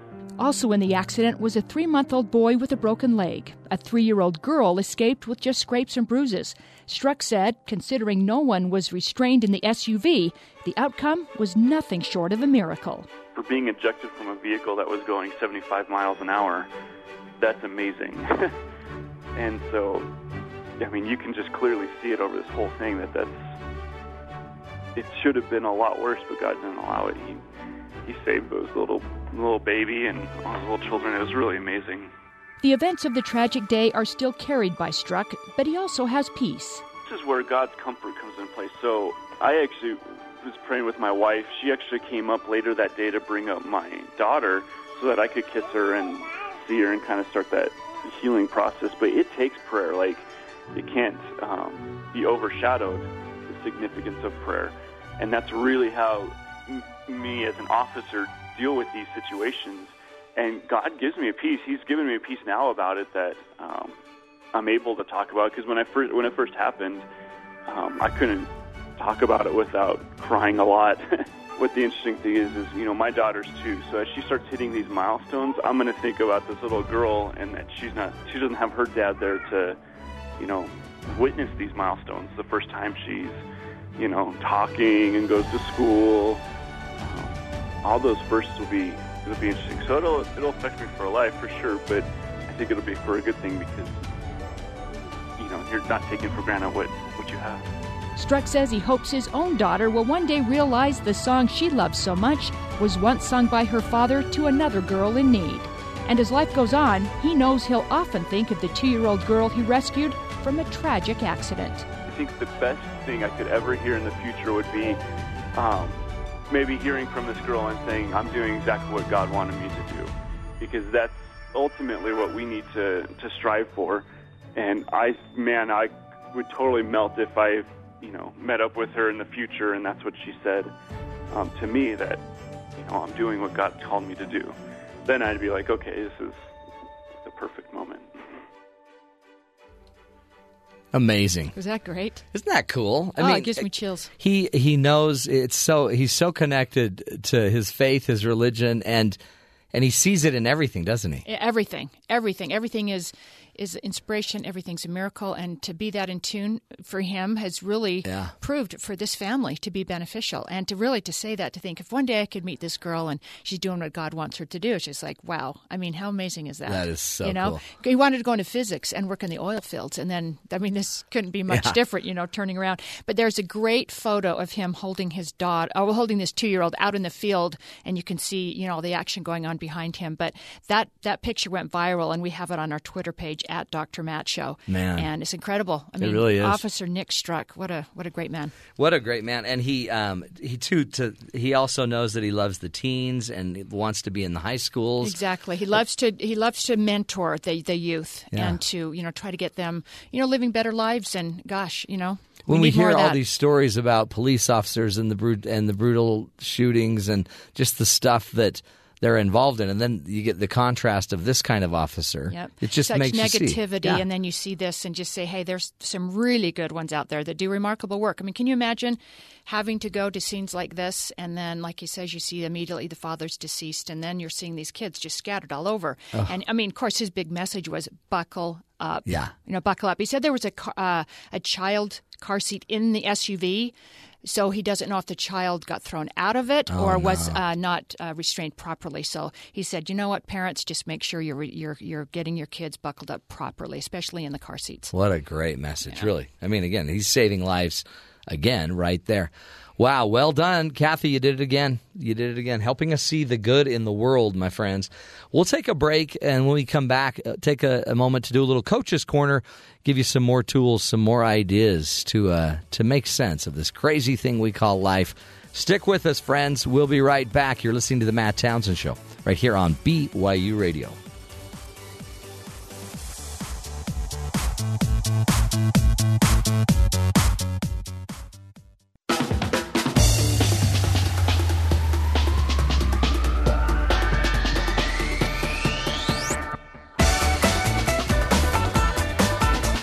Welcome back, friends, to the Matt Townsend Show. There's been a lot of stress, chaos, turmoil going on in the country when you think about the decision of the Supreme Court and how that's kind of divided the country on same-sex marriage. And if you're in the Twitter sphere, you've seen just a lot of crazy comments out there. And a lot of name throwing, and just it's ugly. Okay, so on top of other issues that are in the news and the media, there's just constant contention. So one of the things I wanted to just spend a little bit of time talking about when it comes to relationships and people matter, folks, and we say that, except most of us kind of live in a world where apparently a lot of people are disposable. We date, we don't, when we're done, I don't want them anymore, we're done. And we don't necessarily see that relationships are permanent and people in your lives are permanent. So everything kind of is disposable. We just recycle, So if I'm bored with my family, I'll just go get online and find some transactional relationships and then just recycle and recycle. But there is a huge value that we need to teach our kids about our lives and our relationships. And I would also say just about people in general. People are important, even the ones that test you, that struggle, that you don't understand. When somebody has a different point of view, it's important that you don't just quickly dismiss somebody, because if you do, you're never going to learn some of the big, important lessons that recognizing and valuing people could bring. For example, relationships and people in our lives, they help us grow deeper roots. So having a relationship that's long-term, family relationships that are long-term, romantic partners that we have long-term, teach us a different lesson than we do if we never have the deeper connection. The lessons that we have to learn in a long-term relationship are different, because if I will eventually have to learn service, I'll eventually have to learn to sacrifice. In a short-term relationship, you find somebody, a new friend at school or a new friend at your work. If that relationship doesn't last longer than a few years, you don't have to actually get into being there by their side as they go through major traumas or lose a child or have a major disconnect in their life. You don't have to be there through a cancer scare. You don't have to be there through all of these other kind of profound moments of life where you have to lose yourself to actually to be connected to another human being, where you have to adjust your life. So short-term relationships can usually be a little more selfish than the long-term relationship. And that's why we've got to learn and teach our kids you don't just have disposable relationships. So one of the first reasons we have to teach it is because long-term healthy relationships create a different type of thinking that have us grow deeper roots in relating to other people.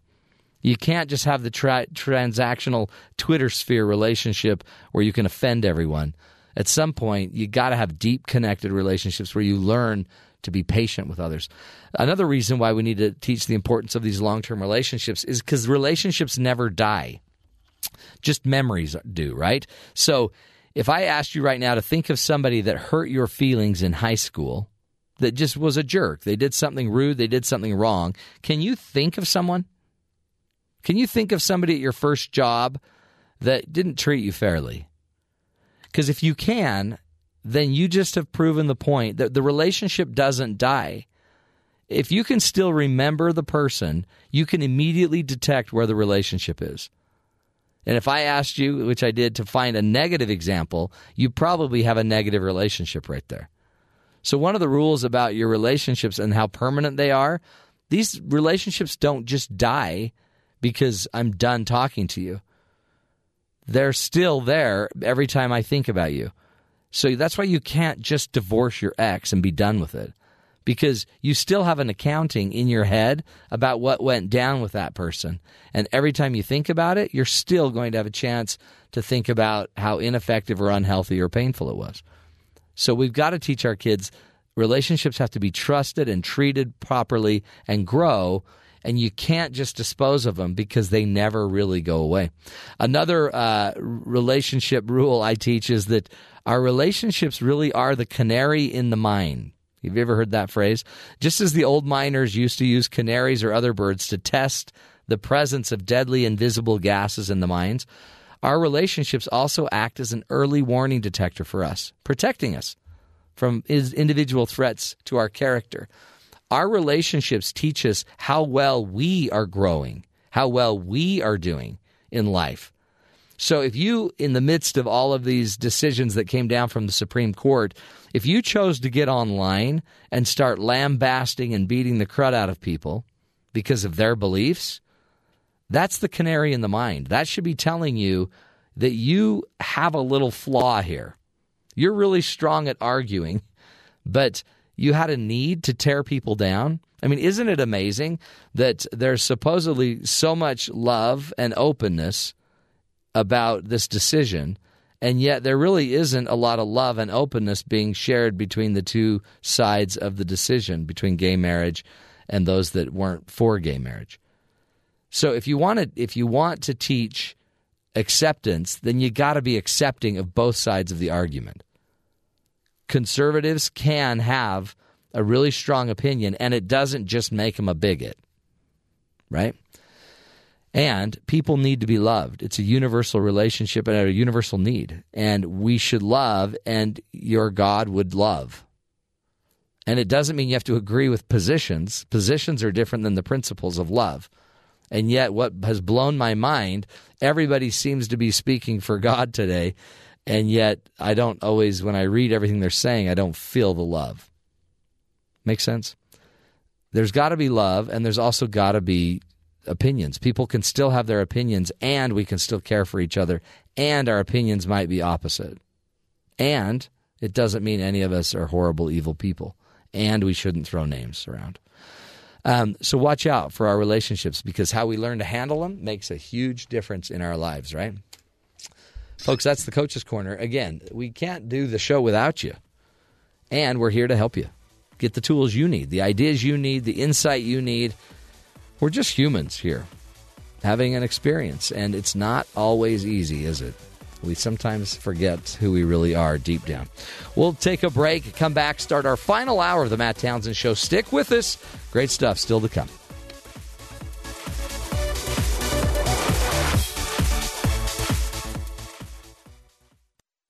This is the Matt Townsend Show. Your guide on the side. Follow Dr. Matt on Twitter At Dr. Matt Show. Call the show at 1-855-CHAT-BYU. This is the Matt Townsend Show. Dr. Matt Townsend. Now on BYU Radio. BYU Radio. Good morning, everybody. Welcome to the program. I'm your coach, your guide on the side.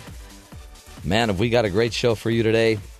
By the way, 2 other hours you may have already missed. We talked a lot about infrastructure with Rosabeth Moss Kanter from Harvard, and great interview there. If you want to go back and find it on our podcast on iTunes or TuneIn, it's a great, wonderful interview. And then last hour, we also talked a little bit more about Sesame Street and some of the research about how that's impacting positively the development of our children, especially some children who have disadvantages just because of income, financial situations, and just even, by the way, televisions and what they're actually able to see on TV and pick up and what they can afford on their cable system. So anyway, interesting stuff. Again, you can go find those on our podcast. Today, though, more interesting subject, or this afternoon or this hour, more interesting subjects. GMO. Are you big into genetically modified foods? Have you heard a lot about that? You know, there's so many chemicals now in our foods, and boy, you read it sometimes and you're like, I don't know what any of this means. Is this from my garden? So there's a big debate about it and what you need to know and what you need to worry about. We've talked about that before on the show. And sometimes there's fear mongers out there telling you, you're going to die if you have too many genetically modified foods. Well, one of our great friends from BYU here, Ron Hager, is going to be joining us in just a few minutes. He's an associate professor of exercise sciences in the College of Life Sciences. He's just going to help us kind of do a rundown on GMO foods and non-GMO foods and what we need to know about it, what we should be focusing on, the real truth. And stick with us on that one. It's an interesting thing because people are willing to spend a lot more money for non-GMO foods, and yet is it really healthier? Is it better for us? Is it going to help us live longer? We'll find out from Ron Hager. But before we do that, let's go to the always healthy and always non-GMO.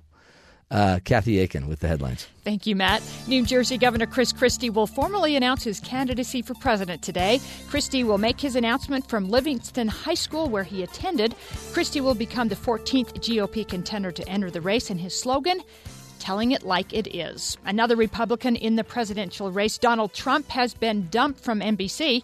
The network ended its relationship with Trump after these recent comments about Mexican immigrants. When Mexico sends its people, they're not sending their best. They're bringing drugs, they're bringing crime, they're rapists, and some, I assume, are good people. NBC said it will no longer air the Miss USA and Miss Universe pageants that Trump is involved with. The real estate mogul said that decision will be determined in court. Trump ended his job on the network's program Celebrity Apprentice due to his run for the White House. President Obama is expected to announce a rule to expand overtime pay to millions of American workers. The proposed change would raise the guaranteed overtime compensation from just over $23,000 to just over $50,000. The National Retail Federation opposes the changes, saying they would add to employer costs, hinder productivity, and hurt job creation. Further details about the plan are expected to be released today. David Sweat, the convicted killer who escaped from a New York prison over 3 weeks ago, reportedly told police he and Richard Matt were planning on Joyce Mitchell, the former prison seamstress, on picking them up, killing her husband, then driving to Mexico. But when Mitchell didn't show up, they escaped on foot. Mitchell, a former employee, has been charged with helping the men escape. According to Sweat, she was the only prison employee involved in the plot. Sweat is recovering from 2 gunshot wounds in an Albany hospital. Matt was killed by police on Friday. An Arkansas County clerk is resigning today over her own moral objection to issuing same-sex marriage licenses. Dana Guffey said it was a decision she didn't take lightly and said it did not come from hate. Guffey Duffy has held the elected office for over 24 years, but as of yesterday afternoon, her office had not received a single request for same-sex marriage licenses. The U.S. women's soccer team taking on top-ranked Germany in the World Cup semifinals tonight in Montreal. The winner of the matchup moves on to the finals July 5th in Vancouver. And Matt, last hour we talked about the hovercraft. Yes. Well, if you have, and I think you do, in your back pocket, $157,270. You can buy your own personal jetpack by the end of next year. Yeah. After 30 years of research, the Martin jetpack will be unveiled. And here we go. It flies more than a half a mile above ground. Okay. It can go 74 miles per hour. It can hold someone up to 584 pounds. Runs on gas and has a parachute just in case, you have an issue and you have to deploy. Thank heavens. Yes. There's got to be some backup, right? Okay. So imagine the first moment. You're like, I'm gonna go test my new jetpack. Imagine the police converging on the scene. Well, right now it's mainly for emergency and relief operations so that they can get into areas where, aircraft or cars or whatever can get into. So that is what they're mainly made for. But can you don't imagine? We have a helicopter? I guess, but these are smaller. Just one person can just get in there and kind of, get right down there. Yeah. It was pretty cool to watch the video on how it works. Cool. Yeah, it looks like James Bond. It was almost like the one in James Bond. I can't remember the movie that was in that jetpack. But they've even figured out, it's up to 550 pounds. Yeah, exactly. No, 584. 584. Yeah, if you go 585, you're going to be deploying the parachute. Well, there's some 600-pound guy out there that's like, oh, sure. That's 16 pounds. What a Start rip-off. Running, buddy. Start jogging. I would never dare strap gas tanks on my back, basically, and then light them up. Yeah, and it's got these fans that kind of help you, hover, and it looks pretty cool. Does it look pretty cool? Yeah, really cool. So we probably ought to post that on our we're talking Twitter about page. We're thinking this is funny. Watch in 10 years, 20 years, this is going to be norm. This is how people are going to get around. The Hyundai jetpack. Yes, there you go. There eventually will be all different brands of jetpacks. You wanted the Genesis, so you're just going to have to wait for the jetpack. Yeah, I guess. I'm going to want a Dodge jetpack because there you go. That might be a little more explosive. Yeah. Isn't that good crazy? One. That's good. Wow, good news, Kathy. So good just news. Pull out that $157,000 and you're ready to go. You got it. I know you do. I'm a little short. Ben, can you loan me? I'll give you the $270. You come up with $157,000. Oh my heavens! Yeah, I'll come up. I'll let you borrow it. Okay. I can just. You know what? I'd come in with third-degree burns all over my legs. It would be bad. Oh, geez. I can't even drive my car without a ticket. I can only imagine what would happen if I got a jetpack. I better call my wife, see if I can get it. She won't let me get a motorcycle. I'm pretty sure a jetpack is out of the question. Hey, we're going to take a break, but think about it. Do you even know what GMO means? Are you a non-GMO or a GMO? When it comes to your diet, do you just love munching those genetically modified foods, which pretty much is everyone? Or are you into the non-genetically modified? We're going to be talking to Ron Hager, professor here from Brigham Young University, an expert in chronic disease prevention. We're going to see, is it safer? GMO, is it really safer? Or do we go non-GMO? Does it make a difference? We'll find out, have that discussion up next right here on The Matt Townsend Show.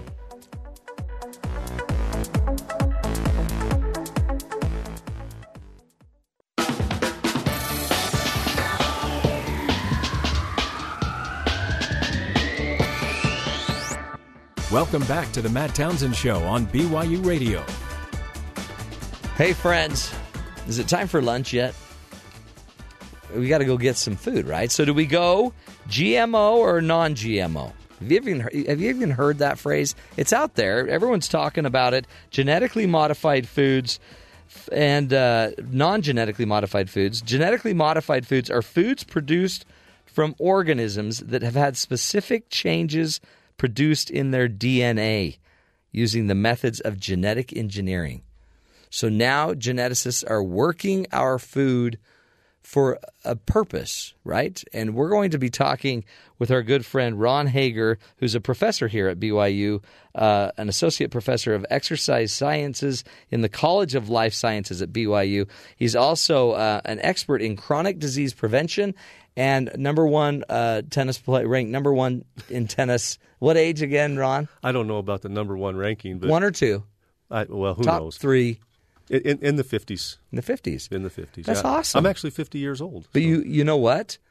You look like you're 20. Yeah, thanks. A lot of times people tell me I act like I'm 22. So. Your wife's like, grow up. Yeah.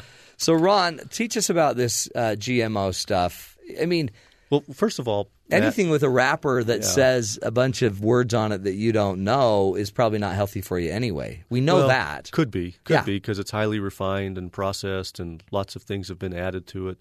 But now our lettuce is being genetically modified. Right. So maybe the very things you're taking out of your garden, are genetically modified because they come from a genetically modified seed or a plant, and a seed has been produced. And by the way, it's actually fairly costly, to produce these seeds. Yeah. But in the long term, cost does not seem to be prohibitive. It's more of an initial process, but then over time, the seeds, are less expensive to produce or whatever. But they are proprietary even. So, it seems kind of weird that you can you have a brand of a seed. Have a tomato seed or a corn seed that, there's some kind of, intellectual property or proprietary patent, attached to a seed. It seems kind of weird to me. Power-mados. I guess. They're going to make up some really cool name for them. When it comes to the whole GM foods, the genetically modified foods. Now, GMO, this was kind of confusing to me because initially I had only heard, kind of the debate about genetically modified foods, but everything was being referred to as GMO. So I'm like, GM foods, GMO. And so it's genetically modified organisms. Okay. And this is a whole area of research now. As when the human genome was fully mapped recently, genetic research has just taken off in medicine, in health, in other areas of science, in all kinds of things, and in foods. And to be sure, the efforts I think are genuine. It's scientists and researchers and policymakers and people who are just concerned about the general state of the world. Yeah. Even environmentalists. You see both sides. You see some that are for and some that are against this whole concept of modifying things genetically. And so there's kind of an alarmist approach to this because it doesn't sit right with some people. Right. God made the seeds. Right. So you hear things about, people shouldn't be playing God. Right. But that actually happens all the time. See right there, God didn't like that comment. Maybe not. I wondered about that. Did I just say something I shouldn't have? So as you kind of dig into this, especially if you're just doing searches online, Googling for things, I think you're going to come across, some pretty extreme opinions. And a lot of this is, what I would consider to be just, more of it just alarmist. Like hype almost. Yeah, like hype. But when you actually dig into the research, there's a lot of research out there. I mean, hundreds and hundreds and hundreds of articles, research articles, to show that when compared to its non-genetically modified counterpart, like the parent plant, that there are no differences in terms of its composition. There's no differences, even though it's been genetically modified to maybe live longer. I mean, there's a reason we're doing it. Yeah. So let's talk about some of those reasons because maybe that helps. People kind of see the purpose in it. As a world, we are a growing population. Yeah. And, the people who are interested in these kinds of things study this and they look at, actuarial tables. They try and predict things into the future.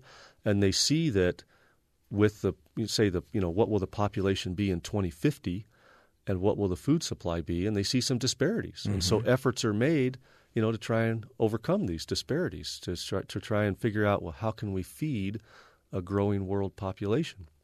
And so producing drought-resistant plants or disease-resistant plants. Right now there's even concerns about, the nutrient density of foods. Are there ways to increase nutrient density? It's not on the market currently, but researchers are looking at a way to increase the beta-carotene content in rice.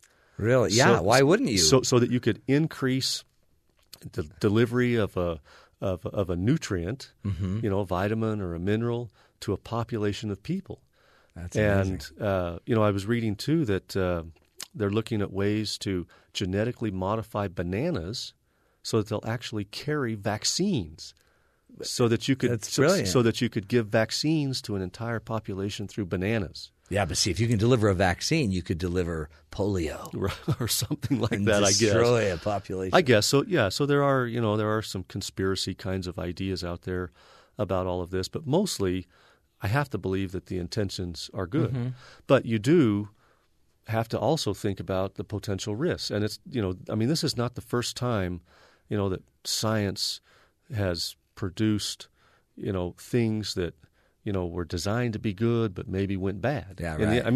The most obvious example is trans fat. Trans fat was a laboratory-based fat. It was made from healthy plant oils, but when you kind of superheat it, you inject it with a metal catalyst, and it changes the molecular structure. It's not genetically engineered, but it changes the molecular structure of the fat. Oil, yeah, the fat. And it changes it into more of a saturated fat type of consistency so that it has a longer shelf life. You can fry foods in it over and over again and so on. And it was thought that, hey, this is going to be a great thing. That's right. But it ended up that trans fats were probably 10 times worse for you than other unhealthy fats, like maybe some saturated fats. So, well, that's an important thing in the research, because you said hundreds of articles are out there about GMO foods. And there are dozens. No, there are hundreds of articles out there to show, no difference. No difference. No harm. Yeah. There are dozens of articles out there that show that there may be some increased risk for things like allergens. Huh. Because most of these genetically modified foods are dealing with proteins. And when you genetically modify a food that you previously were not allergic to, but you've modified it with the DNA or some part of a protein from another plant that you were or that you are allergic to, you may be increasing risk for allergic reaction to plants that previously people generally are not allergic to. So that's one of the concerns. Another concern is toxicity levels of chemicals, and you just mentioned chemicals a minute ago.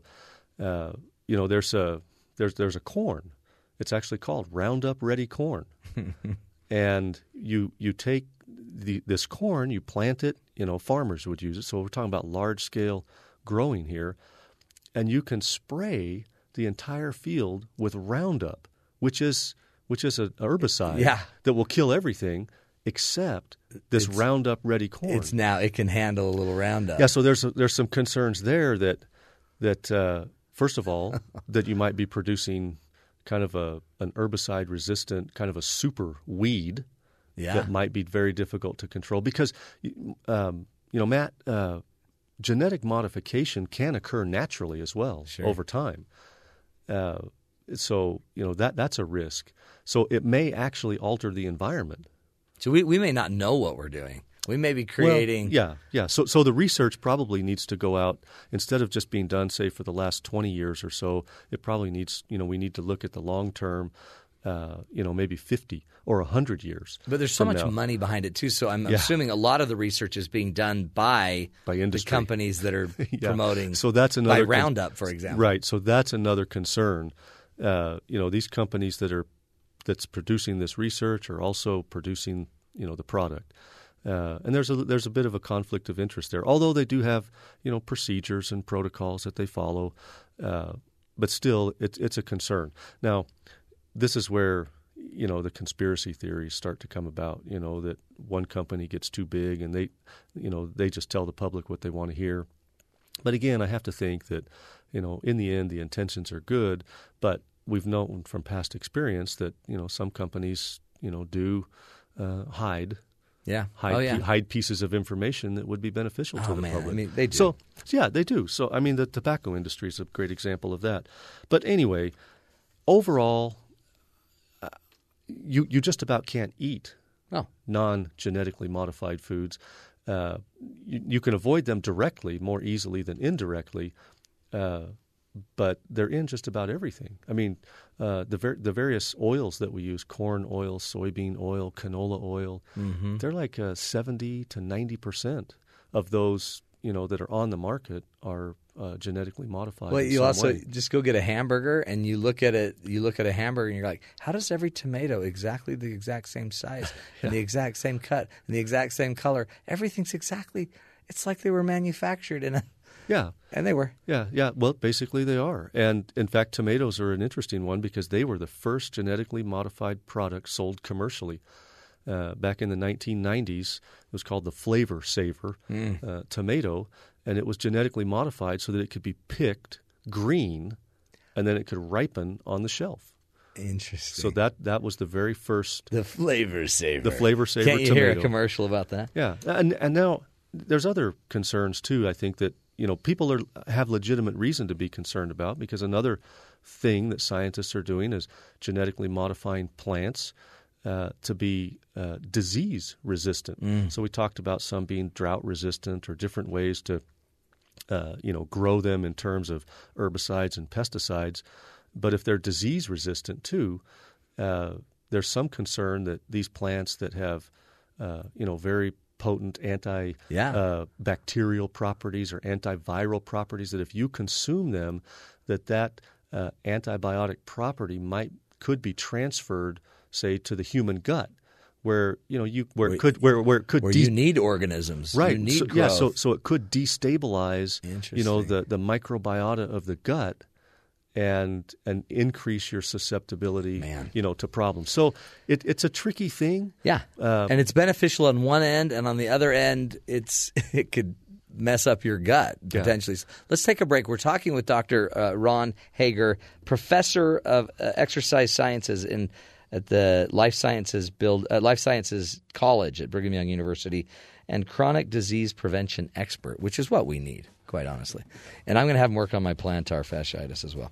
We will take a break. We'll be right back. More on genetically modified foods up next, right here on BYU Radio.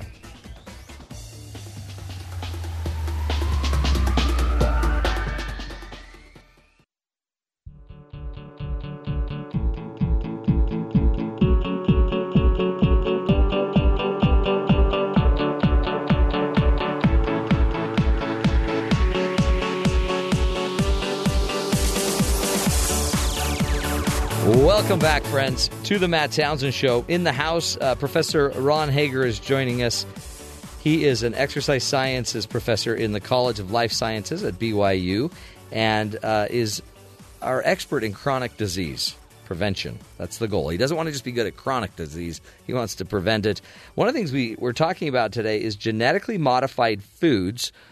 And it's really right now, Ron, it's really genetically modified fruits and vegetables. Yeah. Right? Because it hasn't they are doing genetic modification on fish, animals, but those aren't being sold yet. Yeah, those aren't commercially available. They may be at some point in time. I was looking at an article. There was a picture. Some of the most recent research that's being done is in fish, coho salmon. Can you genetically modify fish in a way to make them resistant to bacteria? Can they grow faster, whatever?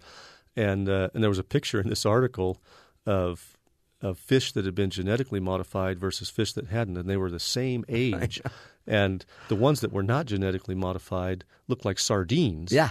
And the others looked like king salmon that you just pulled out of the Kenai River. 20-inch salmon, exactly. And they were the same age, and that's because of genetic modification. So it's having an impact. And one of the things, I guess, that should be maybe a fear or concern is we don't know everything we're doing, right? No. So it's all testing, and but it's all the studies, depending what side you're on, they can say it's good or it's bad. Yeah. But either way, it doesn't mean we should always do everything we can do. No, and that's, in the end, Matt, that's my real concern, is there seems to be this trend in science and technology that if you're capable of doing it, you have to do it. Yeah. And I think there has to be a line that's drawn somewhere. But think about this, though, Matt. I mean, technology's not new. I mean, yes, it's certainly accelerated, but I got to tell you, I'm glad I don't live in a cave. Yeah. Yeah. And I'm glad I don't have to go flip over rocks and look for food every morning to feed my family. Right. So, you can rant and rave all you want about the ills of technology, but I imagine most people are pretty grateful that your bananas last longer when you bring them back than they might normally. Yeah. So, since the dawn of man, technology has progressed us to the point where we are, and we've survived that. Yeah. And I imagine through a lot of trial and error, things were learned. So what should we be doing? There's benefits, but there's environmental potential damage. Yeah. There's issues. What should we be doing just as a consumer? Well, as a consumer, I think it's wise to not be alarmist and sort of have that conspiracy mindset. The research is pretty clear, even though a lot of it's been done by industry. Much of it has been done, in an unbiased perspective, and for the most part, my feeling is that these genetically modified foods are okay. Yeah. Are there risks? Yes, there are. That's where we have to draw the line. That's where we have to say, just because you can doesn't mean you should. We can say, let's just do what we need to do. Mm-hmm. Let's look at the potential to improve nutrient value in areas of the world where people are struggling to get the proper nutrients. Let's, obviously the drive behind all of this is money. There's no question. Right. The companies who are doing all this research and producing these products are their goal is to make money, and the more they make, the better they are. And the farmers need to make more money, so if their yield is better, and if they can exactly. But that's where I think people have to stop and ask. And there's responsibility among policymakers. There's responsibility among scientists. There's responsibility among consumers, where everybody has to try and be responsible about this. Because do I think this could get out of hand? Yeah, absolutely. Mm-hmm. Is it out of hand right now? I don't think so. But you got to be careful with this kind of stuff. In the end, and I'll say this, and this is exactly how I feel. I think. We're potentially playing with things that could be very hazardous or damaging, and you have to be very careful when it comes to these ideas. There's a big part of me that this doesn't quite sit right with me. We just don't know enough. But of course, I'm not the citizen in the country, where everybody's malnourished. Right. So I think there's a role for it, but if some is good, more is better. Is not really, I think, how you want to have your mind with things like this. When it comes to genetic modification, more is better may not be. Yeah. Well, and this is going on, even with human research. I mean, it was the human genome that was unraveled or mapped or whatever you want to call it. And this has led to, all kinds of opportunities to produce what are sometimes called designer drugs. So you can actually do a genetic test on a person, find out if they carry a trait or even if it's just a weaker gene for a specific kind of disease. A designer baby. That you could come up with a drug that would just take care of that person. In fact, one of the concerns is that a person might be predisposed for lung cancer and they might be a smoker. So they're saying, hey, let's give this person a drug and it'll diminish their probability of getting lung cancer in the presence of smoking. Well, shouldn't the real goal be to get people to quit smoking instead of eliminate the consequence of smoking? Or why don't we just take the tobacco leaf and put cancer fighting drugs in there? Then when they're smoking the carcinogen, see how this just gets so convoluted. Yeah, exactly. At some point, just don't do that. And in fact, some of the most used genetically modified approaches were with the tobacco plant. Oh, I'm sure they were. Yeah. I'm sure they were. Yeah.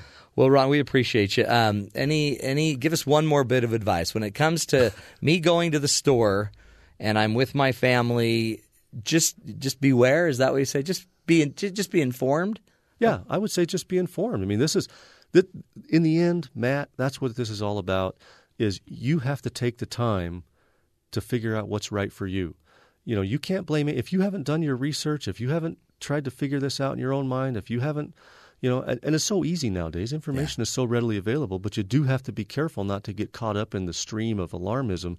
or actually the raging river, yeah. I would say. Yeah. But you can do your own research and you can come to your own conclusions, and that's in the end what this is all about regarding any aspect of your health. You need to be the one that's in charge of it. You're going to suffer it. You're going to benefit from it. It's all exactly yours. Right.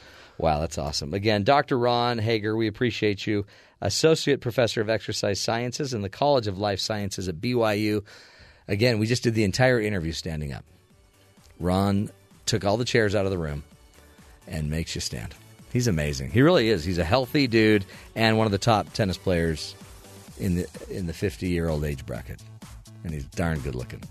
We'll take a break, come back with two other good looking guys, our friends from BYU Sports Nation. Spencer, we'll see who he has in town with him today. This is the Matt Townsend Show. Stick with us. We'll be right back.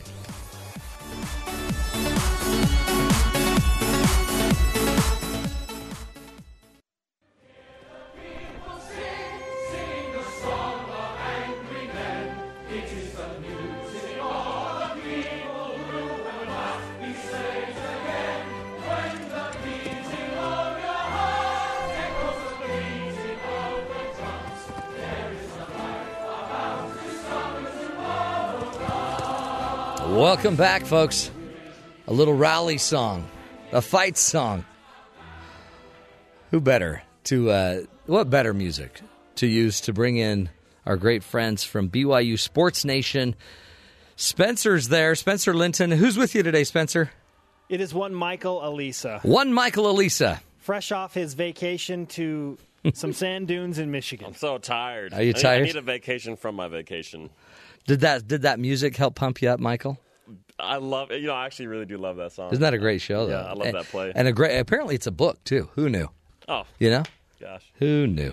Hey, you guys, I've got something for you. Okay. We just talked about genetically modified foods. Mm-hmm. I've got a hamburger or a shake I want you guys to try. Okay. It's from a burger chain called Wayback Burgers, and it will soon debut an Oreo mud pie cricket protein shake made. Now, you've heard of the grasshopper shake? Oh, yeah. Yes. Okay, that's different. That just uses the name grasshopper. This actually uses real crickets to increase the protein value because it's made with real Peruvian chocolate-flavored crickets. Delicious. And if you're lucky, if you don't want the Oreo mud pie cricket protein shake, you can also get the jerky shake made from real beef jerky. And they actually make a milkshake with barbecue sauce, maple syrup, hickory spice, and 2 Slim Jims. That sounds absolutely appalling. Why do they? Okay, here they make a big splash with these things when they come out because it's like, oh, how can we be different and weird and crazy and edgy? How long do these things last? Like, you never hear about like these being sustained for a long time. They'll last until the health department shows up. And we also never. You never I could really go for right now. Cricket shake. You wouldn't go for a cricket shake? Yeah, come on, Michael. Don't you need more protein in your diet? Beef jerky shake a day keeps, I don't know, not the doctor away. You know what's horrible, though? Invites the doctor to your home every day. Every day. But it's when you're eating your shake at night and all of a sudden you hear the crickets just chirping. Yeah. Just that nostalgia. It's hard to childhood. It's hard to, yeah. Then you'd have these nightmares of crickets coming to get you. Hey, so I guess you're not going to do it, huh? No, that's a heck no. I'm just going to pass this time. I might stick with my Wendy's malt shake. I'm trying to help you. I know. Whatever. I know, you really are. And we appreciate the concern and love and care that goes into suggesting that we have clog up the ventricles of our hearts with just abominable shake combinations. Yes. See? That's a perfect explanation of what I'm trying to do. You lost me at crickets. You know how we were talking about a book, Les Mis? Yes. We have a New York Times bestseller on the show today. Mm-hmm. You're kidding. No. Who? His name is Bruce Feldman. What did he write? He wrote a book about a BYU alum, no less, Mike Leach, who is now a college football a college football coach at Washington State. He coached at Texas Tech. That was the one that won him a New York Times bestseller. But he also released a book called The QB, The Making of Modern Quarterbacks. That's not a bestseller yet, but I think it's going to be. Seriously. Well, after your show today, it will be. Well, when we promote it, yeah. Promote that bad boy. You know what? 5 stars. Throw in one cricket shake for every purchase of a book. How many New York Times bestsellers did you have on your show today, Matt? Actually, one. Oh, stop it. Yeah, Rosabeth Moss Kanter, Harvard professor. Yeah. Anyway, it's just a little thing. She's actually had, I think, 2 or 3. I guarantee you have more New York Times bestsellers on your show. Well, I know, but we for sure do. But you guys have more muscle per show than we do. More muscle per show? You have more just ripped studs per show segment than we do. We're off to a good start today because Michael Elisa is a co-host. We also have more facial hair. Yeah, you totally do. I'm not like a legit BYU employee, so I'm allowed to have. Are you sporting a beard? That's his beard card. Yeah, I'm sporting He's a little not beard a right legit BYU employee. Oh, Scruff. my heavens. It's more just scruff, not like a full beard. It's scruffage. Yeah. Speaking of scruffage, have you ever had that in a shake? Oh. What? Nothing. Oh. Anything else going on your show? I mean, I had a New York Times bestseller. We talked about Sesame Street. Yeah. I mean, I'm pretty excited about this. We have a home run derby pitcher coming on our show. We talked to the home run derby hitter yesterday, Colton Shaver. Yeah. Now we're going to talk to the guy that's going to be throwing the ball to him in Omaha at the College World Series. That's a lot of pressure. A lot of people don't give him credit for that. Is this one pitcher that pitches to everybody, or no? You get you get to bring your pitcher. Home run derby competitor. You get to pick your own pitcher. Can you use a tee? I'd use a tee. No, you cannot. You cannot use a tee. Can you use a machine pitch? Yeah, that's a great question. Also, Tyler Haws has confirmed where he is going to be playing his NBA Summer League ball as he continues his dream to make an NBA Interesting. roster. We'll have some more on that. Cool. Yeah, okay, good. It's a loaded show. Plus, and we need not forget, Matt, the secret to keeping Taysom Hill healthy in 2015, the BYU quarterback star. And this is real. This is real. Chocolate-covered crickets. Yeah, this is all. Is that the secret? Blows chocolate-covered crickets out of the water, man. What is it? Just give us a little hint. Is it a food product? Is it a drink? Is it a drug? Let's just say we went beautiful mind statistician up in here, and we broke this down. We figured out exactly what the problem is. Okay, less running. More pocket protection. That's part of it. That's part of it. Okay. I don't want to blow it. Yeah. Okay. Yeah. Wow. You guys, you always amaze me. Like, I'm serious. Like, Michael Elisa comes in, sporting a little beard, and you guys throw together a killer show. You know? That's what we do, man. You're the real deal. You're what we call. We have a poster of you up in the planning room. Oh, do you? And before we start, it's our motivation. We tap the poster. Does everybody touch it? Y'all touch it? Yeah, pre-production. It's like good luck. It's a good luck poster. Is it the one with me on that unicorn without my shirt where my hair's blowing in the wind, the long hair? It is that one. Host like a champion today. We wanted to post that one, but BYU Broadcasting said, we probably that's not appropriate. A little bit out there. Yeah, no, that's true. That's too true. liberal. Yeah, I'm a married man. I don't want the ladies chasing me. Okay, that's cool. Well, guys, have a great show. I'll bring you your shake later. Actually, we're out of shake, but I'll bring you your cricket. Fantastic. We look forward to it. Yeah. I'll leave it on your car. Hold the shake. Hold the shake. Just bring me a bowl of crickets. Always a pleasure, Matt Townsend. Take care, gentlemen. Be good. Good stuff. They're good people. I don't care what they say at the water cooler. Those two, they're good people. Spencer Linton. I'm telling you, Michael Elisa, what a great combo. When one of them is out, they just get these great people in all the time. Well, I'm wondering what would happen if I went down. If I got sick and went down, maybe we ought to just have Spencer come do my show. I wonder if he'd do it. We got to check on that. We'll have Terry check on that. Yeah, I want Spencer or Jerem to do my show. I want them to learn how hard it is to do 3 hours. They do 1 hour with a staff of 500. I do 3 hours with a staff of 5, 7, 10. But I've got Ben Wasden's in the house. Hey, we've had a great show today. Again, it so happens that we did have a New York Times bestseller author. That's pretty classic. That's huge. We had Rosabeth Moss Kanter on the phone with us earlier today. Again, talking about, I think, an issue that's not really interesting to a lot of people because it's not exciting and fun to talk about, but infrastructure, folks. And we should be leading it, and yet we're the 16th best built-out infrastructure in the world. We are in the United States, 16th. However, we're not funding it anymore. We're starting to cut back on funding. And so you might want to you might want to go back and listen to that show. If you didn't catch that show, go find us on podcasts or iTunes or TuneIn and look up that show, because that is a definite one to watch. She had just been on a couple days ago. She was on The Daily Show with Jon Stewart, and he picked her brain for 5 minutes is all he got to pick her brain. I think we went for like 35 minutes or so, so not to brag. You'll get 7 times more value listening to the Matt Townsend Show on podcast. We're going to wrap it up, as we always do, with a hero story. And the hero of the day is Zach Ropos. He's an Ohio sheriff's deputy. And after meeting a young girl with an honorable dream, this cop decided to help her dreams come true. While he was out on patrol, Zach Ropos, an Ohio police officer, pulled up to a young girl's lemonade stand. And the young girl ran up to his car window and handed him a glass of lemonade. And he gave her back a few bucks. And he asked her why she was doing this. Why are you trying to raise this money? And the young girl replied that she was saving money to help buy an iPad that would help her do her homework and play games. Impressed by the young girl's spirit, the officer told the girl's mother that he had an old iPad that he wanted to give this young girl. So Ropos returned home, turned on the iPad, but found that it was badly outdated and hardly usable. So the next morning, he approached a local electronics store in hopes that they would help donate towards this young girl's goal. But both Ropos and the store contributed to the brand new iPad.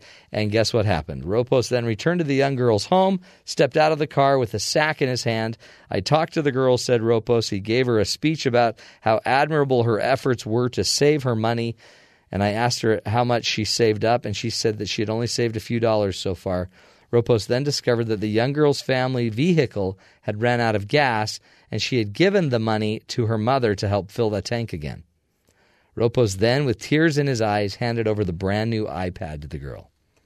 Seeing her face is how I remember Christmas. When I was 5 years old, she couldn't stop smiling. Her smile was worth $1 million. How cool is that?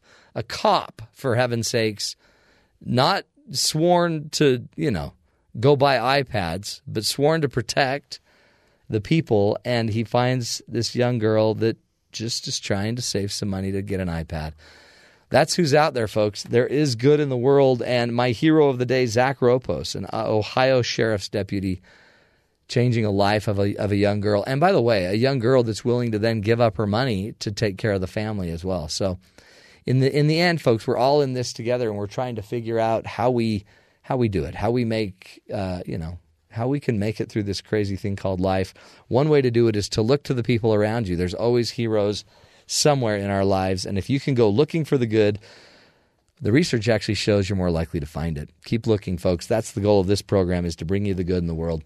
We're out of here. That's it. Show's done, and we'll be back tomorrow. More ideas, more tools to help you find the good in the world. But until tomorrow, take care of yourself and make sure to make it a good one.